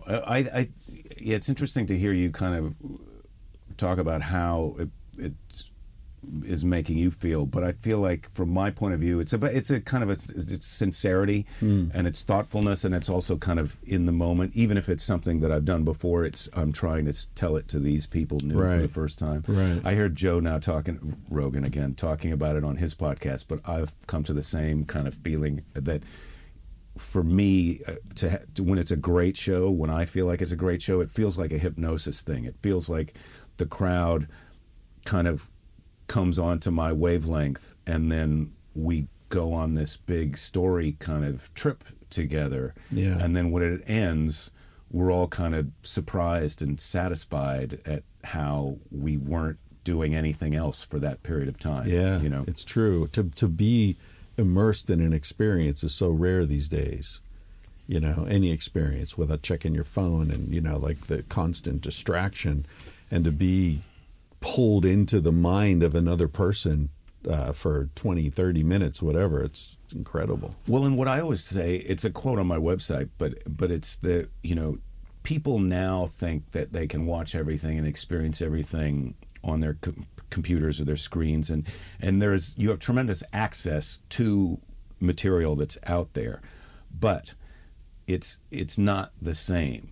And the difference between watching a live comedy show and watching someone's great comedy special of a great, terrific show that they did is like the difference between having sex with a person or watching a porn and masturbating. Yeah. Like they're both, the results in one sense is the same for both. Yeah. But one of those is preferable to the other one. Yeah. It's an immediate human experience. Yeah. Well, one is it's happening to you, and I think people kind of when they're watching a comedy show on TV, they think, "Oh, I'm watching this comedy show," but really, what they're doing is watching someone else watch a comedy show. That's a really good point. I hadn't thought about that. Yeah. Have you ever met Dave Chappelle? Just briefly. Yeah, his whole thing, his trajectory has been really interesting. Well, I've seen him now do he does these word of mouth shows and quick promoted shows. Right. Like I was in San Francisco doing a Thursday, Friday, Saturday run, and he was doing shows after my show. Like so, in the same club. I do 2 shows on Saturday, and then his show would be at 11:30 on Saturday night after I had done 2. Right. And so he gets these people showing up for his experience, and he'll go out and kind of. Sometimes he's writing new material and improvising, and sometimes he's kind of honing it down and making it to a thing. But it's a really fun thing to watch. And I feel like that's where I'm at with my career now. What I want to do, what's fun for me is to make that connection with the audience that shows up. And I'm less interested in doing I'm sure it's fun to do Madison Square Garden or something. But to me, the most fun rooms are those between 150 and 250 seat crowds where you feel like everybody can get on the same page and really have a powerful experience, So you have, when you're on stage, you have, how clear is it in your head what you're going to be doing? Do you have, in other words, like 25 bits and you pick a dozen of them based on how it's going? Or do you say, no, I'm doing this and then I'm doing that, I got 6 things in a list, or how does that work? I feel like because my life is kind of, or my career has been in a way meditative, because I've gone to the same places multiple times to do shows under the same kind of Thursday, Friday, Saturday circumstance for many years. And so I'm trying to always generate new material, and so I cycle new stuff in. Like I'll say, okay, well, this thing is, I've been doing this for a while. I'm going to pull this out, and then usually I'll try the new stuff at the beginning, so that the show gets stronger as it goes on. And then also the beginning is more getting to know you, so it kind of lends itself to this is a little more conversational, and then the laughs get denser as the show goes on. Right. And so for that reason, because that's how my process works, I have a pretty set journey that I'm going on. This is roughly where I'm starting with, and there's maybe more over a weekend. Like if you came to all of the shows in Portland, they would follow the same path with little variations here and there, depending on if something in the audience happened, or if they're particularly into it and something occurs to me, or somebody says one thing and I get into a tangent, then I try and remember and have that evolve into part of the show. Right. And so if you dipped in and you saw me now and then came to see me 6 months from now, the show would be half different material maybe, but it would still seem kind of familiar. You know what I mean? Right. Yeah. It's fascinating. Do you write other than comedy? Have you written any books, or do you write? I haven't. I've been kind of down the rabbit hole on the internet, listening to some of these, motivational help, live your legend, find your dream kind of.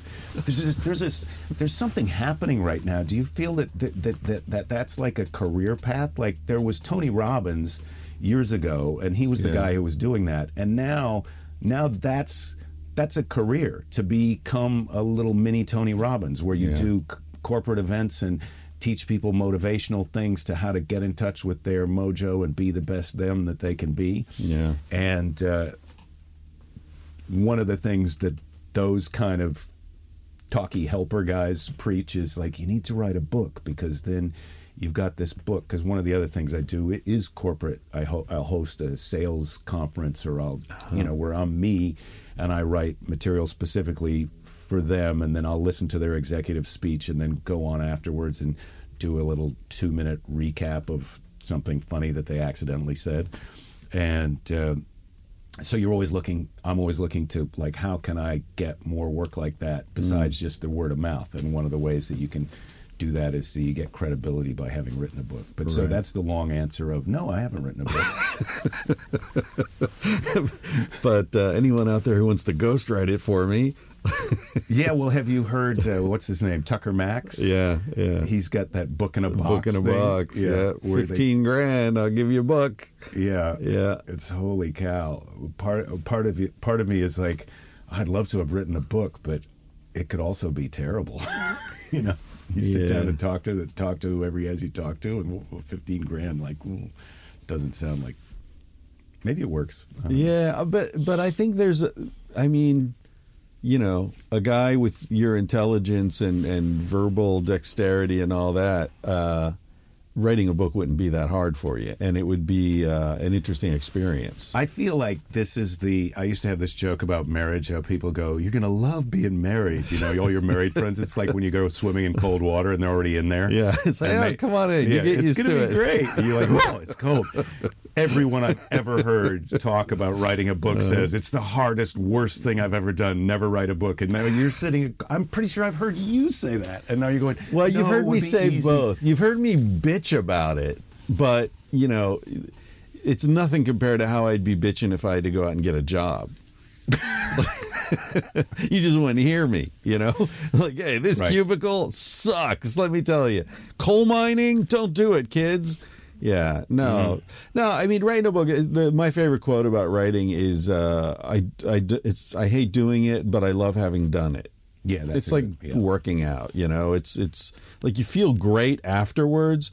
And there's so many, and that's why I think, like, you could write a book that would be worth reading, not just like a prop for some other shit you're doing. You know? Well, I need to find out what that book is. Yeah. So maybe while we're eating, you can tell me what that book is, or we'll figure it out. This is great because people are listening to it. This is the beginning of a friendship, I hope. I hope so too. Yeah. And actually, I mean, not that this is anything that is in the offing, but I'm looking to collaborate. I'm tired of working alone.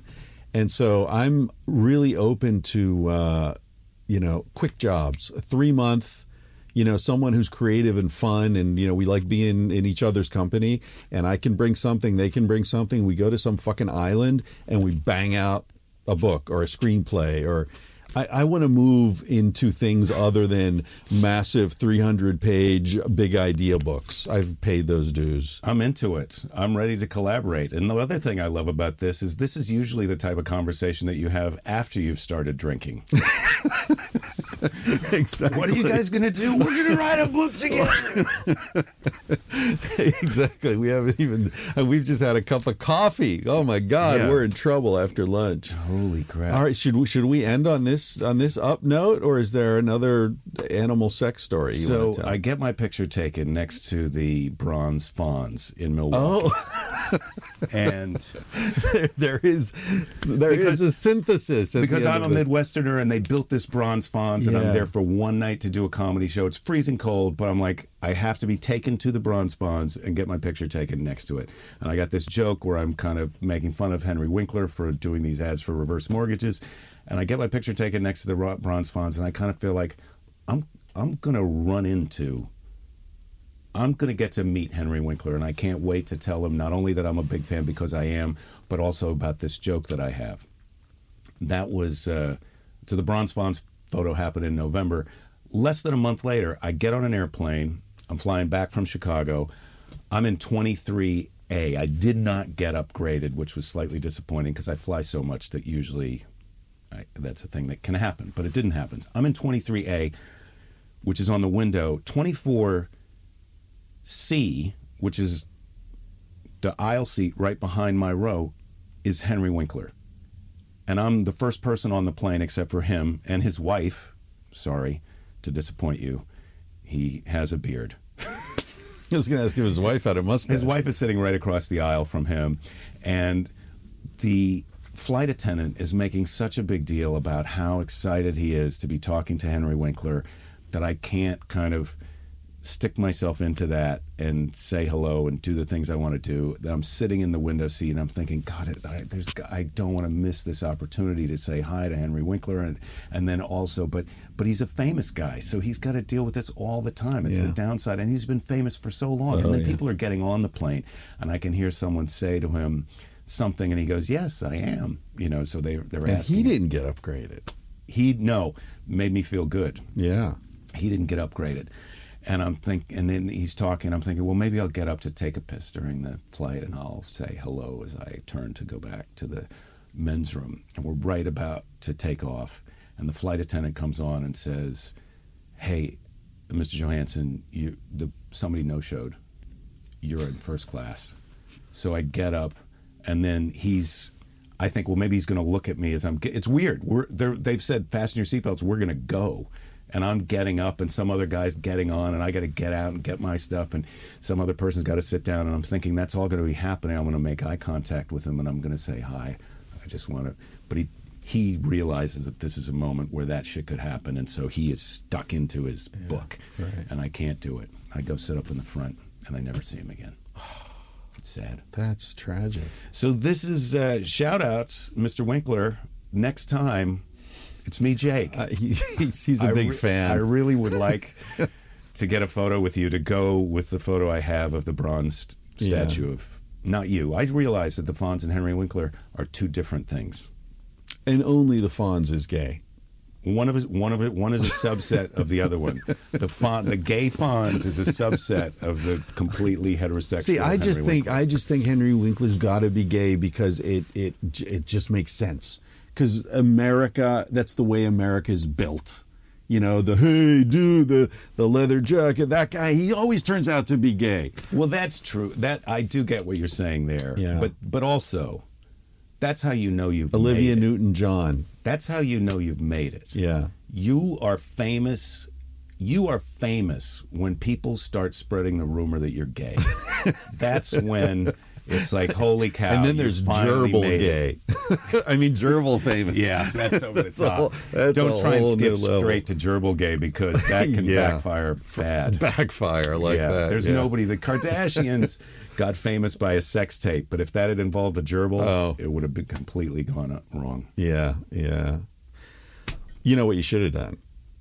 I mean, in retrospect, you know what the move was. I don't, but the move was to say to the steward, "Listen, could just give my seat in first class to Mr. Winkler." And then Mr. Winkler looks up and says, that's so nice. Aren't you Jake Johannsen?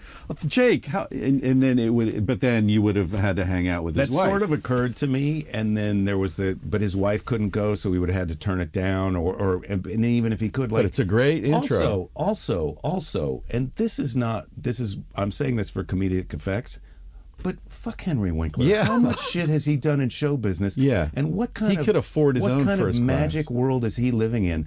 This is all I've got is my travels around the country to these comedy clubs doing these shows over the years that have allowed me to have more status than him, where I get to sit in first class. Exactly. Finally, a guy from Iowa beats the Fonz in the race to first class. That's how I looked at it. Beautiful.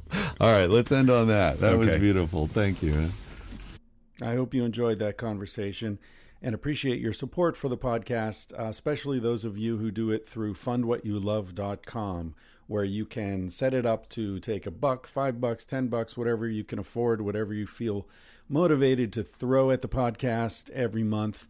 You don't have to think about it. It's an ongoing thing. You can cancel at any time, of course.